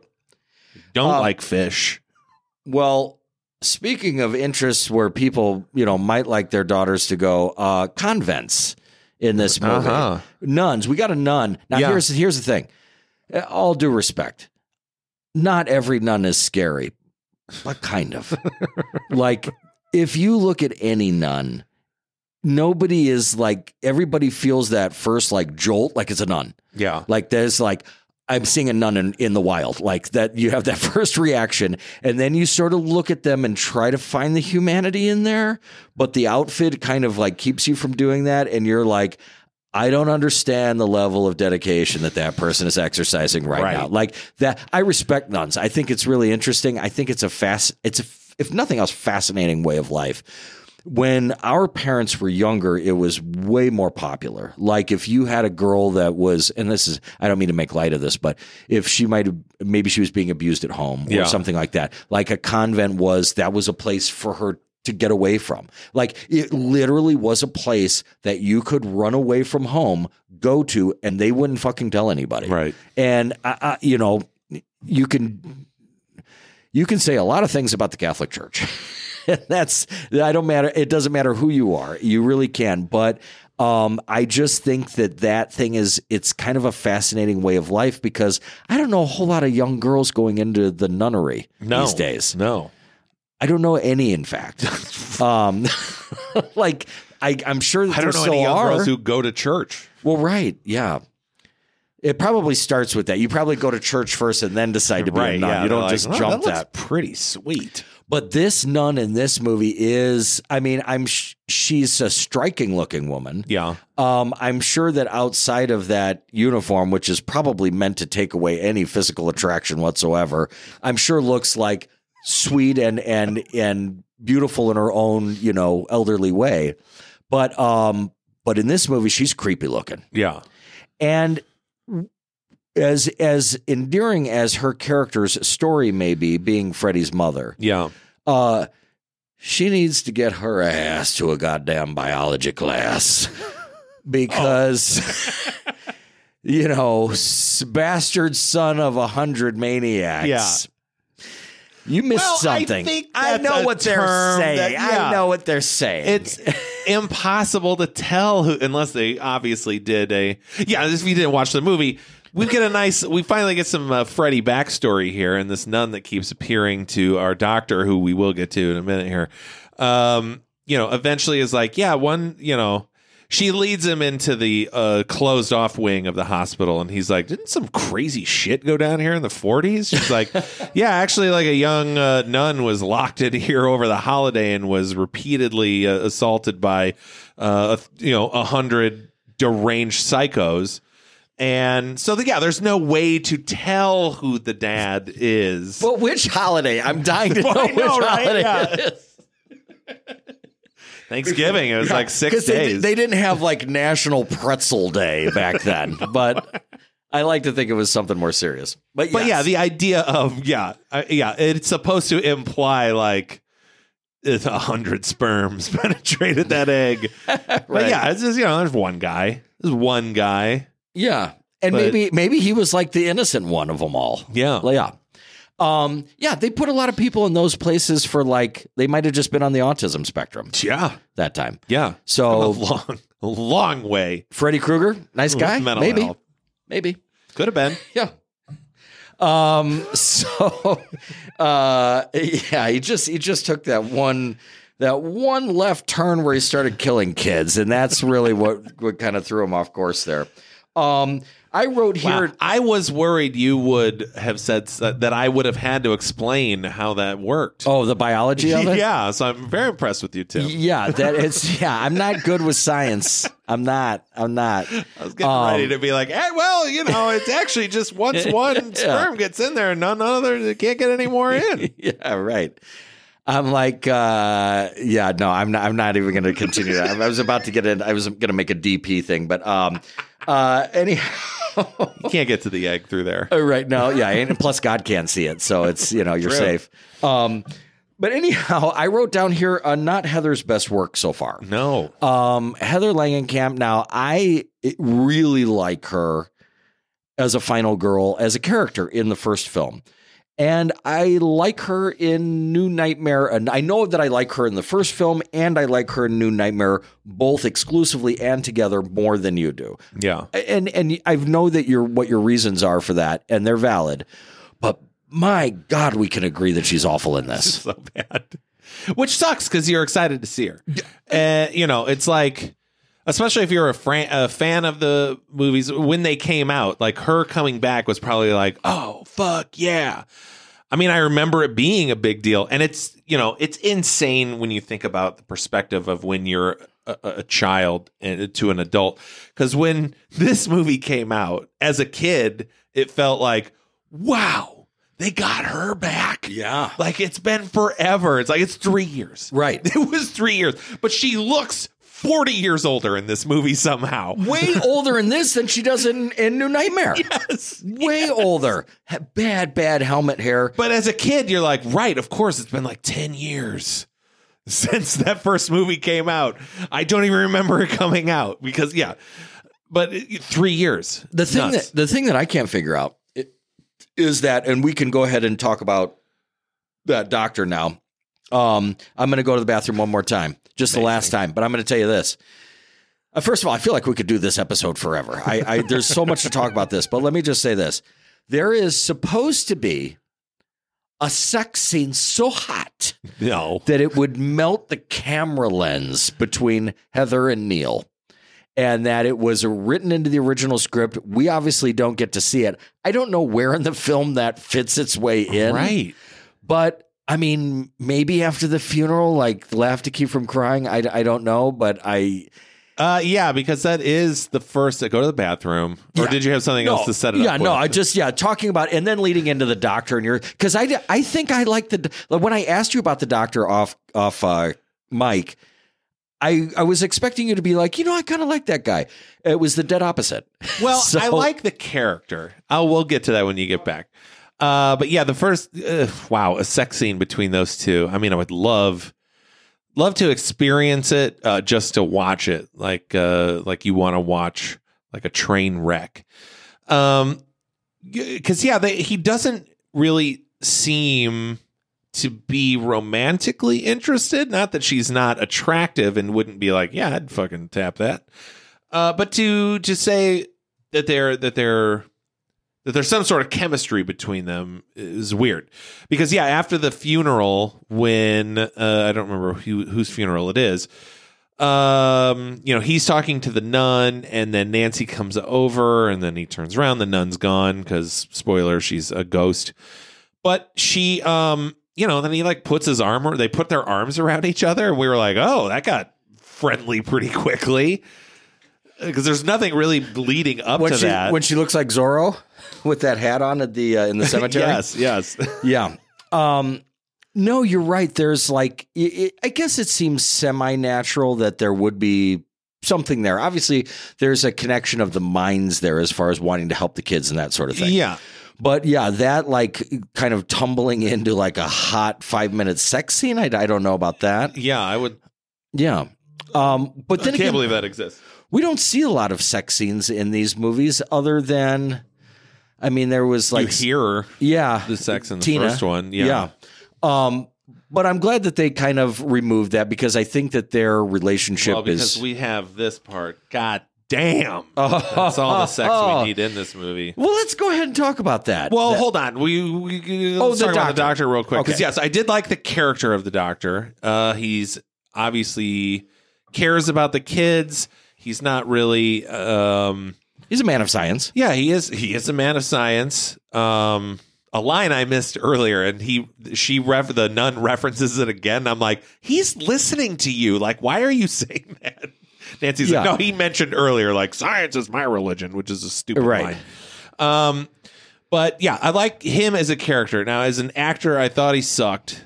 Thought he was really terrible. I thought he looked stupid, and it was. I'm like this, especially if there's a sex scene. I'm like, was this guy good looking in the 80s? I don't feel like I'm shy about admitting when a man is attractive. Okay. But I'm also not attracted to men. Yes. So, I mean, there is a part of me where I'm like, I don't know. I'm sure someone finds that person attractive, but is he viewed as conventionally attractive? Because he's not. I mean, he certainly doesn't have the features. He looks like Bill Maher. I wrote in my notes, it's the first time I was ever in my life been like, God, I wish this was Bill Maher. But because I don't like Bill Maher. But he does look off. If you're trying to picture who this doctor looks like, picture Bill Maher. Yeah. Yeah. Picture Bill Maher just spent his life like eating McDonald's. Yes. He's not fat, but he's a little puffy. He's got very hooded eyes is what they call it, where there's sort of like go down at like an angle. Yeah. I actually liked him. I think that somebody maybe a bit younger, a little bit more vital, like give me like and I don't even love this guy other than Donnie Darko, but give me like a Noah Wyle. Somebody like that, where they're sort of young and earn it, like likable, cute. No, Wiley's cute. I can say that. I see what you mean. Cute? Yeah. No, this guy's not cute. Guess. Yeah. I mean, it's he doesn't look like a slob. So it's like he's like the bare minimum of attractiveness, I guess. Yeah, I guess he looks like a professional. He looks like, I mean, we believe him as the position that he's holding. Yeah. So there's that part of it. But yeah, there's really not a sex appeal to that, which is maybe why they just wrote the whole thing off because they're like, yeah, this looks gross. But who knows? But I think that the idea of having somebody playing the part of someone who does not believe any of this stuff, but that is open-minded, because we have both ends of the spectrum. We have him opening his mind to the concept of it, and then we have the Nurse Ratched cosplay doctor. I had to look it up like 3 times. I'm like, no, it is Louise Fletcher, right? Right, no, exactly. No, it's not. Right. But we've got her, kind of holding rank as the unbeliever, non-believer of the whole thing. And the thing is, like, we don't like her in the movie, and we're not supposed to like her, but like, she's not evil for like a purpose, right? Like an underhanded purpose, right? She's doing things within the system that she feels will help. She's just one of those fucking assholes that doesn't believe in a dream demon that exists in these suicidal children's dreams that's trying to kill them, that also killed another group of teenagers. Because they are the offspring of the people who killed this guy initially. She just doesn't get it. She didn't understand. She didn't get it. Yeah. She's probably very good at her job, actually. But no, but we start to care about steely these. eyes. Love her She eyes. does, yeah. She To looks where you expect her to be evil. you do what she told you to do. Right. And you wouldn't question it. No, yeah, she looks one of those people that is just. I hope that those people that are just look mean all the time somehow find some enjoyment in life, like from birth to death. But yeah, she just looks fucking mean. Yeah.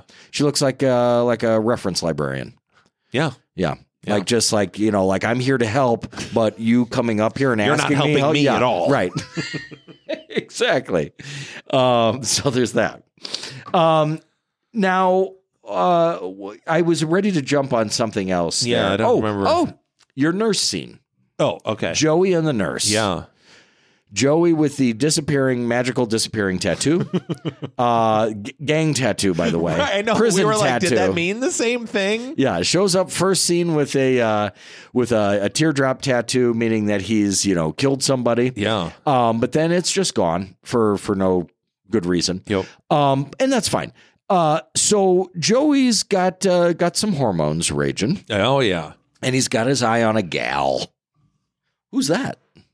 I don't know who it is. Well, I mean, she's a nurse. Oh, I thought you meant like who in real life. Yeah. What are her credits? Like, What's her I'm like, oh my filmography? God, I did not look up any more photos of her. I know what I'm doing when we're done recording. Right. Right. But yeah, she's just a nurse, just trying to work and help kids. Trying not to fucking. But she says hi to him. It's probably professional. Yeah. Probably. But he's cute. Well, we don't know that she doesn't say hi to everyone else, too. Well, that's true. Yeah. Yeah. But She's never, certainly not, there's never any indication she's inappropriate. leading him on. Yeah. She's just like, hi, Joey. Yeah. Isn't Like nice- you would do if you saw someone every fucking day. Yeah, right. I guess. Yeah. She's just doing her job, really. Right, yeah. Yeah. And then here comes the fucking worst orderly in the world. Hey, let me walk these down Yeah. with you. Yeah. You going to the sea level? You like Yeah. a pharmacy? You're right. Yeah. He doesn't have that. He doesn't talk like John Travolta. Right. I was just thinking, what is the? It could be, what in the beginning of Grease Lightning? Oh, They're like I don't know. hydroponic, supersonic, whatever it is. I don't think it's those words, but yeah. So It's a Joey, movie I've only watched while forced, so I really have not really retained. you don't like much. Grease? Not really. I fucking love that movie. Not really. Love it. So yeah, so he's got, he takes a shine to her. He's a young kid. He's in a mental institution. Things could be better. But what I do like, one thing that this movie does, and it's the best, it's probably the best outside of Freddy Krueger.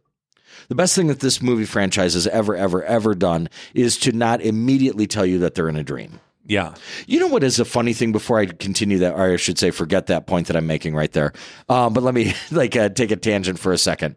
You know what's so weird about these movies is that all of the dreams are in the moment. Like nobody ever Right. says, let me tell you about the dream I had last week. And then it cuts to the Freddy dream. Like nobody has a retrospective on a dream. It's always in the moment and what's happening. Yeah. But even And more, their dreams never really. Well, never mind. I was going to say something stupid. Never mind. Never mind. But getting back to my original point that that they didn't do, they made a conscious choice to enter into the dream from the audience's perspective, sort of without indication that that's where we are. Yeah. And we get But they think they're not dreaming. Yeah. It's a group session where they're like, because they know. I forget her character name. Our main character. Kristen. Kirsten. She was Kirsten in Wes Craven's script. They changed it to Kristen because Kirsten is, I'm going to go ahead and say it, not a real name. I'm sorry to all the Academy Kirstens. Award winner Kirsten Dunst. Oh, yeah, except for you. But really, Kirsten, that just sounds weird. What about Kirstie? Kirstie Alley? Yeah. That's certainly not real at all. That's made Not up. anymore. Yeah. But that's funny because she says it's Kirsten, but the subtitles were Kristen. It We're is, like, yeah. what? Yeah, Okay. it should be Kristen. So they think, they're like, oh, she can pull us into the dream. Let's do a little group session where we all fall asleep and see if you can pull everyone into the dream. We can do this as a team. But then they think they failed. And then they have those, what are those perpetual balls called? Oh, the Newton's cradle. Yeah. Yeah. And then they kind of we know they're in a dream because the hot orderly is like, why don't you come over here, buddy? Yeah. Takes, what's his name? Joey. Takes Joey out of the room. Yeah. But we know because then all of a sudden the Newton's cradle they're playing with flies off the fucking rail for whatever reason. Yes. And then they know, which is kind of cool because then they're like, look at what I can do. And it cuts to Kristen doing what is, I'm sorry, some pretty rudimentary gymnastics. No, but still. It's a round off back tuck, which is just, she didn't even throw the back handspring back in between. It's a round off back handspring back tuck. I would be like, welcome to Gymnastics 101. She doesn't even throw that in there. It's fine. It's her dream and it's her fantasy. It's okay. Okay. Do you know what those are before this, or did you look those up for the joke? I fucking love gymnastics. Okay, my God. I love That's it. what I was hoping for. I really do. I love women's floor is like my favorite thing ever. Like I have specific events that I like. I also like competitive cheerleading, like the Seeing a basket theme tosses here, and yeah. everything. Yeah, but no, I enjoy that. I feel like those are like real life superheroes. People that can do that shit Yeah. on a floor, like, and just flip like 4 times. That's not in a room, like, and Yeah. you're not trained to do it. Not impressive. Yeah, no, right, exactly. Right.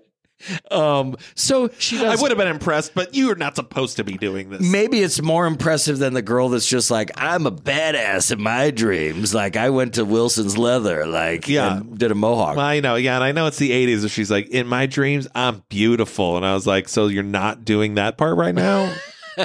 Right. Why don't you show me what it is in your dreams? Yeah, then? I could help. Yeah. But like I appreciate that you washed your hair, but no, she's actually a pretty girl, model as we've said before. But yeah, so that's kind of like not even really an ability. It's like Right. I'm not sure if she really got what everybody else was doing. She's like a good, scrappy fighter. She's got 2 knives. Oh yeah. Yeah. And they're not switchblades. They are I believe it's a stiletto knife where it just comes out of the hilt, out of the top. And then we've got Kincaid, which I really do love Kincaid. Yeah. He's cool. He bends a chair. And I love that the fact that doctor's like, Kincaid, like, come, like, that's a dream chair that doesn't actually exist. You're not going to have to pay for that, But he's still concerned. Yeah. Meanwhile, Joey's gone. Nobody gives a fuck. Right. But he's in there with the nurse, and you got saved from what would have like made this a really confusing scene for you because what was supposed to happen was Freddie with boobs. Oh God. Like banging Joey, like full on like female Freddie, like doing it with him. Wow. That was the original scene. Well, I could see that. That'd be fun. But I could see them doing that in like part 4 or 5. That feels like a 4 or 5 bit. But probably it's would. like, oh man, you won't believe what we did in this one. We put fucking tits on Freddy. Oh, so it's gonna be the great. Oh, people are gonna be so frightened. It might have. It certainly would have been like. I mean, it probably wouldn't. You probably wouldn't be researching it after the show as much, but air quotes there. But anyhow, so you found this woman attractive. Yeah. Yeah. I mean, she's cute. She's 80s attractive all day. Yeah. I'll say that. I mean, yeah, you don't get nice natural breasts like that much anymore these days. Those were natural? I think so. Yeah. Okay. I'll go with that. I was kind of trying to figure it out. Well, yeah. In this day and age, you're like, who could tell? Yeah. Yeah. Who can keep up with it? Yeah. But in those days, you could tell. Yeah. You could. And I don't think they were. But we get a scene where, and I've kind of maligned some of this before, where it's like, are we doing scenes because it's connecting to the character? Or are we doing it because it's something that the guy in the special effects department said, oh, guess what I can do? And they're like, okay, we'll find a way to tie that in. Yeah. But I think that they went with a tongue thing, which, by the way, no franchise has ever loved tongues more than Nightmare on Elm Street. No. Holy God. At every turn, wherever they can put it in. I mean, if you think about it, you got the tongue in the phone. Yeah. You got New Nightmare, the tongue reaching out. Yeah. The tongue's in this. Yeah. I think that there are others, but There's got to be. yeah. So Joey gets this like he gets tongue tied, as Freddy says, to the four corners of the bed. He's hanging above like a burning abyss, which I always like. I always was affected by that when you see the mattress fall down and kind of hits the side and everything. Like that felt scary to me as a kid. Like I don't want to fall down there, Right. and neither does Joey, which is understandable. But he's like hanging there for forever because they don't find him again until much later, right? Yeah. Yeah, it is a weird. I mean, now we're starting to get into territories where I'm just like, I don't understand motivations here or what is really happening. Like, you know, it's Freddy doing this, like, I'm going to hold this guy hostage. Like, wasn't your thing just killing kids, like getting revenge on your own murder? Yeah. I mean, unless it was, I mean, you know, he does eventually taunt, you know, because Nancy's like, let go of him, you son of a bitch, because he's in a deep coma now.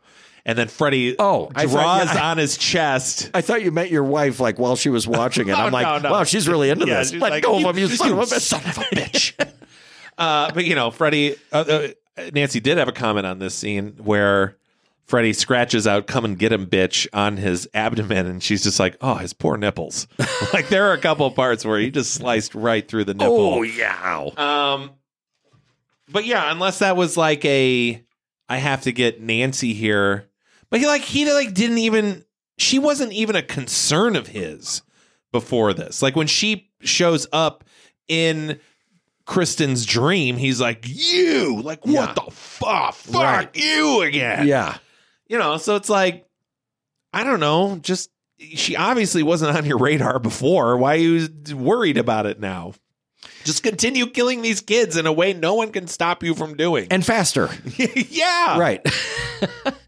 No, that's true. And then, so ultimately, now this is, and I told you, like these, I'm so into these movies that I too fall into a state of sleepfulness. And so as we move into towards the end here, how far are we?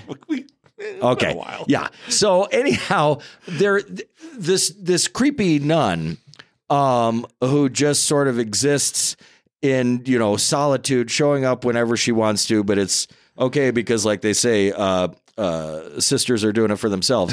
But she shows up whenever she wants to, and she says, like, you gotta like bury his bones. Yeah. Find Freddy's bones and bury them really wherever. A junkyard is fine, you know. He needs a sacred ceremony. You need to lay it to rest. Yes, as they say. And so now we have kind of a goal.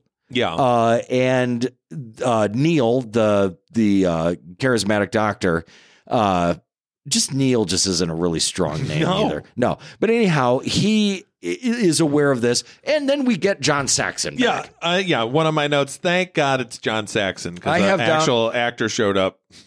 I have a note here that I don't even know. I'm sure you know what it means. I was in and out of consciousness. I said Sparkle Ghost Saxon. Yes, I have a note here that says Sparkle John Saxon, and the music so funny. That's great. But it is great because that is technically Freddy fucking with her because, John Saxon has died to the reanimated bones of Freddy Krueger because Freddy Krueger can, like, sense when someone's fucking with his body in the real world and then can control his bones. Whatever. Makes sense. Why not just run around as a skeleton killing people? Yeah. Anyway. Poor John Saxon stabbed and then thrown into a car and dies that way very unceremoniously to the bones of Freddy Krueger. So it's come full circle. He killed Freddy. Maybe someday the bones of John Saxon will then kill the bones of Freddy Krueger. Bones versus bones. Yeah, I'd love to see that. You know, if all things considered, though, he had fallen onto some pretty hard times. He didn't look good.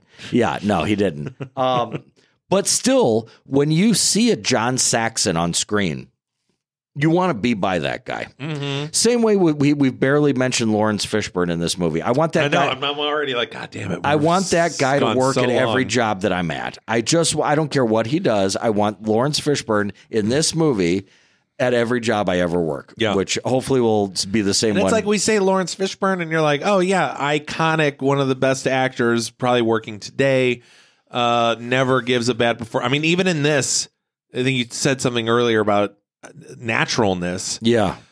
Just the way the way he talks to the kids, like I'm like, you would believe, oh, they just got a guy who actually does this all the time. And this is how he talks to the kids. That guy couldn't fucking catch a break. I mean, he was in stuff. Sure. But it was still 5 years after this when he did Boys in the Hood, where people were finally like, oh, you know who's good? Lawrence Fishburne. Let's put him in everything. And now, we watched The Matrix, and that first reveal of him when he turns around is like one of the most iconic moments in movies in the past 25 years. Well, it's kind of like no one else could have fucking pulled that off. It's kind of like when you're waiting for a parking space and waiting, the car pulls out and then somebody else pulls in the space. It was like he was waiting, and then fucking Forrest Whitaker just goes, like, I'm just going to jump in there real quick. Oh, he's good. And I love him. No, I love Ghost Dog. You ever seen Ghost Dog? Oh, yeah. Oh, fuck yeah. But no, like Lawrence Fishburne just like, absolutely so just he's smooth in this. Like you believe in his sincerity. You know that he has a good heart. He's trying to do his job and do the right thing, but you just believe every single word that comes. It's like honey dipped. Yeah. He's doing exactly what you want an actor to do and to play a part believably. Right. He's not trying to steal a scene ever. No. He's just doing his fucking job. Right. And in such a genuine way that you just can't help but fall in love with him in this movie. And God damn, they should have found a way to bring him. He doesn't die in this. No. He's almost just sort of forgotten, isn't he? He's not a part of the finale at all. Well, bring his ass back, because that's how cool would it be for them to do a new Nightmare with Lawrence Fishburne's character in it? I'm into it. Yeah. I mean, somebody's got to do it right now. This reminds me of the kids I used to take care of. Yeah. You know he'd die right away. Well, but it'd be cool, though. It'd be a heartbreaker. Yeah. Dude, I'm all for it. But either way, or Cowboy Curtis. So we do get that goal of trying to bury Freddy's bones. That does not go as easily as anyone would think naturally. No. And so as we all know, skeletons without muscle are stronger than real people with muscle. Yeah. Always. In every movie. That's true. It's like, I get it that they've got the element of surprise. Nobody expects that. No one expected the bones. Right. But yeah, there's a bit of an issue with the muscles and the movement, like any movement. Right. That's the thing. But yet here we are, and it's battling away. And I don't know, was it losing some focus for you at that point where we're a little bit in the graveyard, we're a little bit with the kids, or do you feel like it all? I mean, do you feel like the climax worked? I guess is what I'm asking. I mean, yeah, I think so. I liked that idea of, he needs to be put to rest, like, because we're obviously dealing with a disturbed spirit in a world where those exist. So, yeah, I mean, obviously, like, if you take the movie at surface level and believe, this guy made a deal with dream demons. So obviously there's supernatural stuff at play here. So yes, maybe actually burying someone does have some sort of cosmic effect on your eternal slumber or whatever. Now, does it kill you? That's weird. I don't know. I don't know. It seemed more the holy water sprinkled on him did more than the actual burial. Yes. Yeah. But, you have to add that imagery because people understand it. They're like, oh, yes, he's evil, and that's good water. So the good water hurt bad man. But he doesn't really ever... Does he ever put dirt on top of him? Not that I've seen. That we see? Yeah. So, did he achieve the burial? I mean, I guess I have to believe so as far as the movie goes. And why are we so concerned with giving that guy the burial that he deserves? Right, I know. That's the thing. He's a child killer. Is he the only child killer that wasn't given a respectful burial? Like, Yeah. Are there more? Well, he might be the only one who made deal with Dream Demons, so maybe that was it. But you have to think somewhere there is some other guy who wasn't given a proper burial is just like, I'm so fucking mad right now. Right, bitch. But yes, I think that it's a climax that is it's exciting. I mean, you know, I like the fact that they're kind of fighting on two fronts, and that was okay. I guess the biggest question that I have that I can't seem to find an answer to is that this movie feels like a Nightmare on Elm Street sequel. Mm-hmm. The rest of them feel like sequels as they are. What is it about that first movie that makes it feel like in just an entirely different category? I can't figure it out. It's its newness to it. You're not going in knowing anything about it, right? So you're going into this being like, oh, Nancy, I remember her. Or there's Freddie again. Oh, they have a history together. I know their history together. I know their interactions they've had with each other. I know, you know, he's going to try and do something here. Or, you know, with that movie, it was just everything was unexpected. I know, but I think that there's something in the execution too, though. I think that there's like if you think about watching the first movie, which also was low-ish budget and is not necessarily perfect, but it feels more like, I don't know.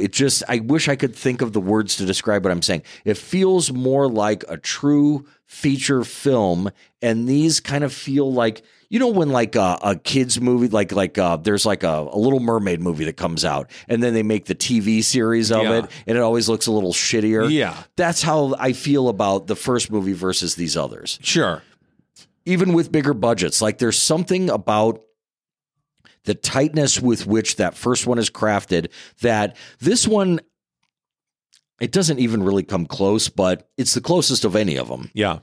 And I know that we're not talking about the first one. I have to get over that. But at the same time, I think that this movie I don't think it should be overlauded for being the best of what is some not so other great sequels. But I do want to be quick to say this. Everything that comes out of my mouth sounds like I have something negative to say about this franchise, when the truth of it is there's always cool moments in nearly all of these sequels. Right. And there's always neat elements. It's just that I think that going into that more fantasy, carnival, humor style, they become very paint by numbers. Yeah. I know what to expect. Right. In each one. But yeah, this is like your classic, like, we're doing a new one, gotta be bigger. There's going to be more lights. There's going to be more kids. Right. You know, more is on the line. He's stronger in this one. Why? I don't know. Right. What's he been doing? Yeah, like they have to reinvent a new, and that's why I was going with the whole Friday waiting until part 8 to get out of the camp. Like, why are you feeling like you have to reinvent the wheel every single sequel that comes out? You have to come up with this new mythology. Yeah. Friday the 13th, find a way to get to the camp.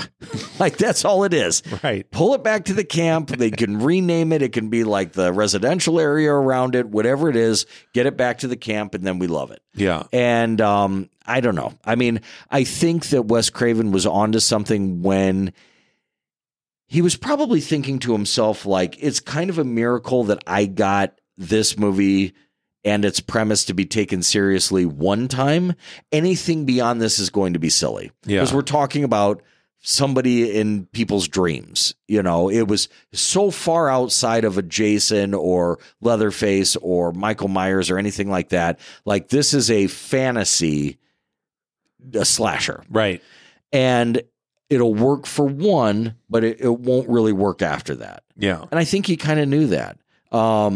So that's why, because all you can do is make the dreams more outrageous. That's all you can do with these. You can't do anything in reality that heightens it at all.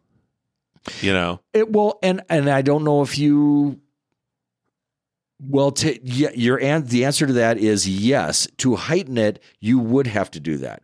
Or you could keep crafting tight, good films that are more based on the basic elements of the first one. I mean, because there are elements of some of the sequels that I like. Like it's almost like if we could just wipe everything clear. I know we've gone a while, but I still want to hear. You told me you had an idea for a perfect sequel to this, so I have to hear it. But there are elements from the other sequels. Like I like that concept in the sixth one where they go to Springwood and it's a fucking ghost town. Like all the kids have died. Yeah. Or people are afraid to have kids or whatever. So that town is just crackers now. Like that is kind of a cool concept because why would he stop at, if he seems to have this powerful thing, would he really like rest at the end where he's like, finally I've killed all the children of the people who killed me. What's he do then? So it makes sense then to just like kind of terrorize this town or whatever. Yeah. No, and I did think of what I feel like, because I was trying to think of tasking myself with thinking of a sequel that could do what it is that I'm saying, which is to keep those initial elements of the first one, but also borrowing. I think there are some good ideas here. The idea of being able to pull somebody into a dream, I think that could be useful. Yeah. But the sequel that I thought of is a twist on the first thing where she was pulling Freddy out of her dream. Yeah, if you can do one, you can do the other. Yeah. So what I came up with was that rather than aging her 6 years past the first one, that even if this is also forgetting the second one, whether you made this in 1985 when the second one came out or 87 when this one came out, either way, have Nancy be whatever age that is, which in the first one, they're still in high school. So she's probably, if you'd make it a year later, she's 18, 19, 20, 21, whatever, but she's not an adult yet. Yeah. So the movie would open in a dream with Nancy, and she's scared. Freddy is nowhere to be found, but you can tell that she's tense and anticipating something. And then maybe you get the slightest screech of a glove, like very, very difficult to even discern if that's what you're hearing or not. And then her just anticipating him coming at any time, and then maybe a little bit of that, like laugh or whatever. And then she wakes up and she's in a psychiatrist's office. Okay. And, the psychiatrist says, something to the effect of like, was it Freddy again? And she said, yes. And he's like, look, Nancy, you and I have been working together for a year now. You are smart. You are intelligent. You have everything going for you. The only thing that's holding you back is this obsession with Freddy Krueger. And I understand that you went through a severe series of trauma with the death of your friends, the murder of your friends, and the death of your mother. But if we could just get past this, then, the world could be your oyster and you could do anything you wanted to do. And so she's still holding on to Freddy. Yeah. But he's not appearing anywhere in her dreams. Okay. There's just feeling him. So then it would be, I realized that maybe we had to do the pulling into the dreams thing. So she would say something like, well, because, she's like, well, why can't you just believe me? And he would say, look, I'm a man of science. There's nothing that I can do to give credit to what you're saying and still maintain my professional integrity. And she said, well, she could say, well, what if there's something outside of science? And, he could kind of take a moment. And, she's like, or she could say, like, I could prove it to you, if you could just be in this dream and I know that he's there. I know I can feel him like close. And if he kind of took a breath, now I know you got to go with me a little bit on this one, but if he said like, I know I have a friend from grad school. And when I read your intake papers, you had mentioned the connection to dreams that the Balinese culture has. And I had never heard anybody talk about dreams like that since this roommate of mine from grad school. And make that friend from that area. Yeah. Also a man of science, but grew up in this culture of, supernaturalists. And the psychologist could say, if I can reach out to him and if he's willing to do this, there is a completely discredited exercise in trying to have a group hypnosis and a joint consciousness that was abandoned in the late 60s. But, if he's willing to conduct this for us, if when I go into your dream and there is no Freddy Krueger, will you then please work with me on just putting this to rest? And so she and the psychologist go meet with this guy. Maybe he's got a lot of gravitas. I don't know what people from Bali look like, but like maybe like even if it was like a Dennis Dunn from Big Trouble in Little China, like somebody who's younger but earnest, and so that gravitas and everything. And then she goes into the dream with the psychologist. He's in the dream. He can't like, oh my God, I'm actually here. It worked or whatever. And then Freddy comes, kills him. And then, she says, something to the effect of, like, I turned my back on you or whatever. And all he has to say is like, I got over it. Like, like he doesn't have to say much. But then he could say like something to the effect, like she says in this movie, like, did you think that you were the only children of Elm Street? And then he could cut to like kind of an opening up and like the other kids on that street. So then we go into our movie, which is Freddy going into the dreams of the other children on Elm Street. Again, borrowing from a little bit of this. Yeah. But Nancy living on the street. Now, maybe some of the parents aren't real big fans of Nancy, like stay away from that girl down the street or whatever. Right. But you could bring in some younger kids. We're still on Elm Street. Yeah. But yet we have a way to like get into each other's dreams and that sort of thing. But my point is that you don't go too far off the grid. Yeah. You keep it on Elm Street, just like Nightmare or just like Friday keeps it in the camp. But the Elm Street is just where Nancy lived. It's not like the murders took place on Elm Street. Elm Street is only iconic to us because it's in the title of the movie, right? Like it's supposed to invoke this suburban, a nightmare where you're safe. It's like the Halloween idea, right? I mean, I totally get what you're saying. Yeah. And I think that is cool. I just think that... But I think the dreams themselves are the camp. Yeah. Right? Like, it's not like in later movies, Freddy is actually a real guy now and is out doing stuff. Like, it's always about the dreams. Yeah.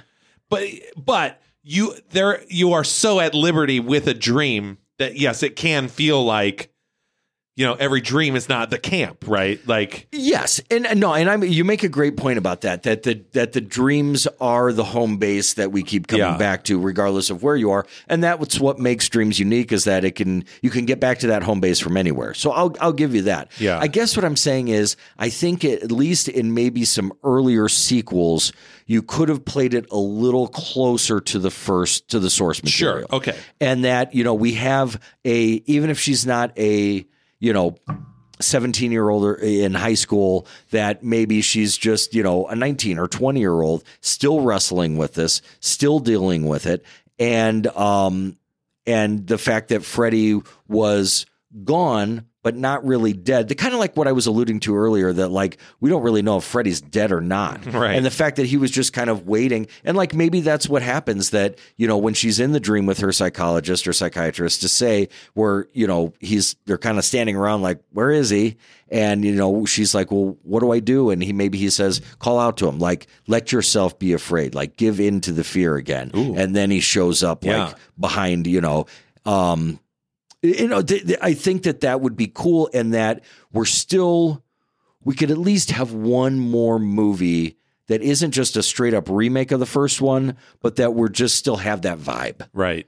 Where we're still in suburban houses. We're still running down streets. We're still hiding behind bushes. We're still like in a small town, wherever it is. Yeah. And so I think that we could have maybe grown. I getcha. I like that. Yeah. Because now you can expand the neighborhood, right? So like your dream world playground area, while still the street, maybe some kids got a tree house. You incorporate that somehow, Sure. Set up a system that Nancy had done in her house, like some Home Alone kind of thing. Set that up in the dream world. You're right. Oh, that's kind Yeah, of fun. no, I like that. Yeah. I like that. No, that's cool. And I think that, yeah, you could just, I guess there's just a little bit more water to wring out of the towel when it comes to being right there in the neighborhood. Yeah. With other kids. And the thing is, like, you might say to yourself, like, yeah, but are we really going to care about these other kids? Well, let's face it, as much as I love them, it's not like the characters in the first film were that, perfectly defined, Right. know? I mean, we could get to like some other people. That's all in casting. That's all in finding somebody that just like we're talking about with Larry Fishburne, as he's credited, credited as Larry. You can find new characters. I do think it was after Boys in the Hood he started going as Lawrence. Yeah, there you go. Yeah, it sounds better. But no, I mean, I think that there are other steps, and this all goes back. I mean, if Wes Craven is hearing this for wherever he is, he's probably just like, yes, that's what I was saying the whole fucking time. Like, can we either way, don't do a franchise, or if you are going to do one, keep it dark, keep it scary, keep him. The word that I saw that really stuck with me was vulgar. Yeah. Like, keep Freddy a bad man. Yeah. And that's I kept kind of waiting in this movie. I think the one thing that was missing, and now that I'm thinking about it, or what I was kind of hoping for, was some sort of cohesive reason why these kids had all kind of been funneled in together. Because it's, and I know it's to add suspense, but Freddy Krueger both seems like the most powerful thing and so not powerful in a dream. Like, if he was that powerful, why do the thing where it's like, oh, I just kind of cut you one time, like, just fucking kill the person, or I'm gonna make it look like this person is trying to unalive themselves. Like, I was kind of hoping for, like, he has somehow fucked with all these kids to now funnel them all together into one place for whatever end goal. Like, oh, actually, I found out, like, the more, concentrated you are, the more powerful I become, or for whatever reason. But it just kind of seemed like a plot, plot device. No, you're right. He was in that first movie. He's killing people pretty efficiently. Yeah. Like, he's either killing them in a way that it can look like they were murdered, or that they committed suicide, whatever it may be. But it was, with the exception of Johnny Depp's death, because I don't really know how you explain that Right. one. But like, his bed was made of water. Like, how does the absolute mincing of a human take place in water? But either way, that's fine. But no, I see what you're saying. Like, everything was a bit more plausible. Yeah. And well, also in this movie, I don't remember the second one if it had this problem, but like in this movie, because, Freddy's whole thing is like, oh, if he cuts me in my dream, I'm cut in Yes. real life. Yet, just in moments of convenience, like when he cuts a guy on all of his limbs and pulls his veins out, that guy's not cut in real life at all. Great point. And what's even more articulated, and by the way, a really, if I can say this, just from an effects standpoint, really nice wrist slash by Patricia Arquette in the bathroom. But why would they do that? Why would the first scene be showing a reality reason why that cut is happening? Right. And then the cuts, when they are happening in the dream, come sometimes, but not always. Right. That doesn't make sense. Also, again, the supernatural and its fascination with plumbing never, ever ceases to amaze me. It's like, if there's a sink in a horror movie, this entity is going to find a way to use it. But so we get some of that too. No, I think that, I don't know. I mean, we're talking about money.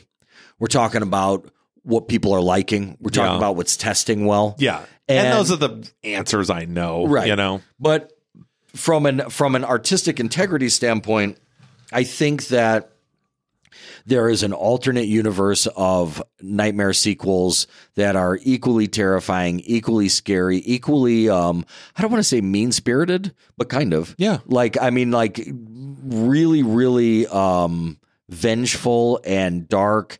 And that's something I would have liked to have seen more of. But then again, maybe if they wouldn't have been so fantasy and humor laden, maybe we wouldn't be talking about them as much as we are today. True. I don't know. It is what it is. And maybe I ought to go back rather than just sort of judging from a distance. Maybe I should go back and watch some of those other sequels. Not that we have to cover them here. No. But, just to pick out the good there.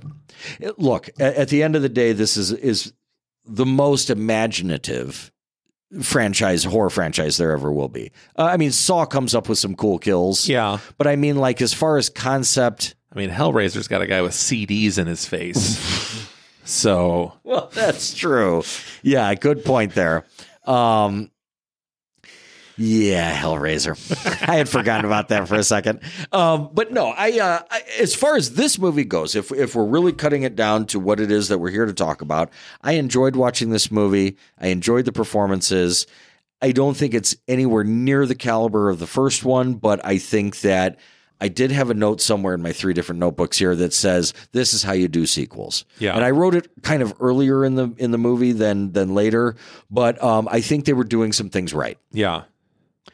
And so I like it. I do like this movie. It's the best of the sequels. Okay. I'd say that probably recommend from you then. Yeah, it is. Yeah. Sure. Yeah, I recommend it. I love this movie. It's probably the one I've seen the most. It's the one that started my obsession with this franchise, probably. I just remember like obsessively watching the trailer as many times as I could. Like anytime it was on, I would watch it. I had so many questions, and there was some kid at school that was like, yeah, my brother took me to see it. And I was just like, okay, when she falls into the chair, where does she go? Like, what happens there? And he's like, oh, she falls into that tunnel. And now after watching it, I'm like, that kid didn't right, yeah, see you didn't that know what the movie. fuck he was talking about. He just giving me another part of the trailer. That's a good trailer, though. Now that I think about it, yeah. Yeah, hard to find, too. Yeah. Also hard to find this movie. Could not just buy, I was going to try and get this on Blu-ray. You can get a Blu-ray with all 7 movies on it, which I'm sure the quality is stellar when you cram 7 movies on one disc. Dear. And I was like, well, okay, I guess so. And then it was like, we'll arrive in 1 to 2 months. It's like, what the fuck is after this? we make it? Yeah, how hard is isn't this a celebrated franchise? Bizarre. Yeah, very weird. Okay. But yeah, I love this movie. And it was crazy because it was kind of a nice thing because there was a lot of stuff I had forgotten from it.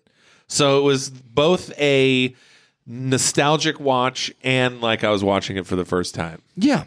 No, I experienced the same things. And I think that at the end of the day here, we have to remember like what's the viewing experience supposed to be for these movies. And it is supposed to be engaging. It is supposed to be scary. It is supposed to be freaky. And I think this movie touches all that stuff. Yeah. Honestly, the spookiest stuff might be the nun stuff, like where she's just hanging out there in the distance. Like she's very ghostly and does it. And I don't even mean that jokingly. Like it's really affecting. I think that you really, for however long we've gone here, I think that you really nailed it when you talked about expanding the universe but capping it at a certain point. And I think that this movie knows when to cut it off and that some of the sequels didn't. Yeah. So for that reason, I recommend the hell out of it. Sweet. Yeah. All right. Well, I think we covered everything. God. Right? Yeah. Did I have anything? No. Sparkle John Saxon. Oh, yeah. Because I think we started saying that. John Saxon dies. And then Nancy sees him in the dream when he comes down in this gold sparkle. And then it's actually Freddy, and he stabs her, kills her. She's dead. Yeah. All right. Yeah, that happened. Also, cheapest fucking movie title. Like, literally just a swipe fade that brought the movie title on at the beginning of the movie. Yeah, right. It's so bad. Yes. Also, and then we end with the song Dream Warriors by Dokken. Yeah. Which is also awful. And I was just reminded... This, when I say I hate the 80s, like, of course, there were things I enjoyed from the 80s, but the popularity of songs that sounded like Dream Warriors from bands like Dokken just fucking blew my mind. I could not understand how anyone found that appealing. And in retrospect, I feel validated. Yeah, Because well- it's not like anyone is like, hey, you know who actually slaps Dokken? Well, and even if you look at the lyrical content, it's Yes! like, Dream Warriors ain't gonna dream no more. Like, you don't sound like much of a warrior there, Right, yeah. Mr. Dokken. Fight warriors, I'll never fight again. Yeah. Yeah. Just, I don't want to say dream pussy, but I mean, like, that's what it's sounding like, Mr. D. Yeah. But, Is that the guy's name? well, his name is Dokken. His last name is Dokken. Oh, is it? Yeah. Oh, okay. Right. So it's like Nelson. Yeah. But no, you're right. That song, but here's the thing about it, though. You'll be humming the fuck out of it for the next week after you watch the movie. Debatable. Okay. All right. So that was Nightmare on Elm Street Part 3, The Dream Warriors. A quick episode. Tim, Yes. let's roll the die. All right. Let's see. Hopefully we only have to do it one because we don't want to fucking drag this out any more Here we go. than we have yet. Oh, 15. Oh, Tim. Yes. Oh, you're going to be excited, Tim. Oh, fuck yes. All right. Please join us next week as we continue our series, Evil Dice Tonight, with the 1987 sequel, Evil Dead 2. Oh. I can't believe we haven't done this movie I know. yet. We've only done one. We've done the remake. That's it. This is the movie that, like, when we first started this show, I thought was going to be in the first 5 movies, Right. easy. But it was always kind of like, because we always had it in the chamber, like the bullet, like, oh, we'll get to it. Yeah. Here we are, nearly close to 200 episodes later. We haven't done motherfucking Evil Dead 2.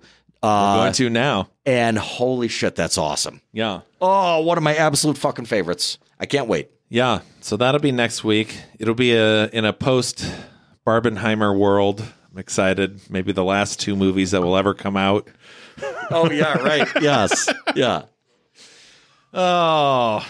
But no, I can't wait. I mean, this is and this what's fun about Evil Dead 2, real quick though, is that it's a movie that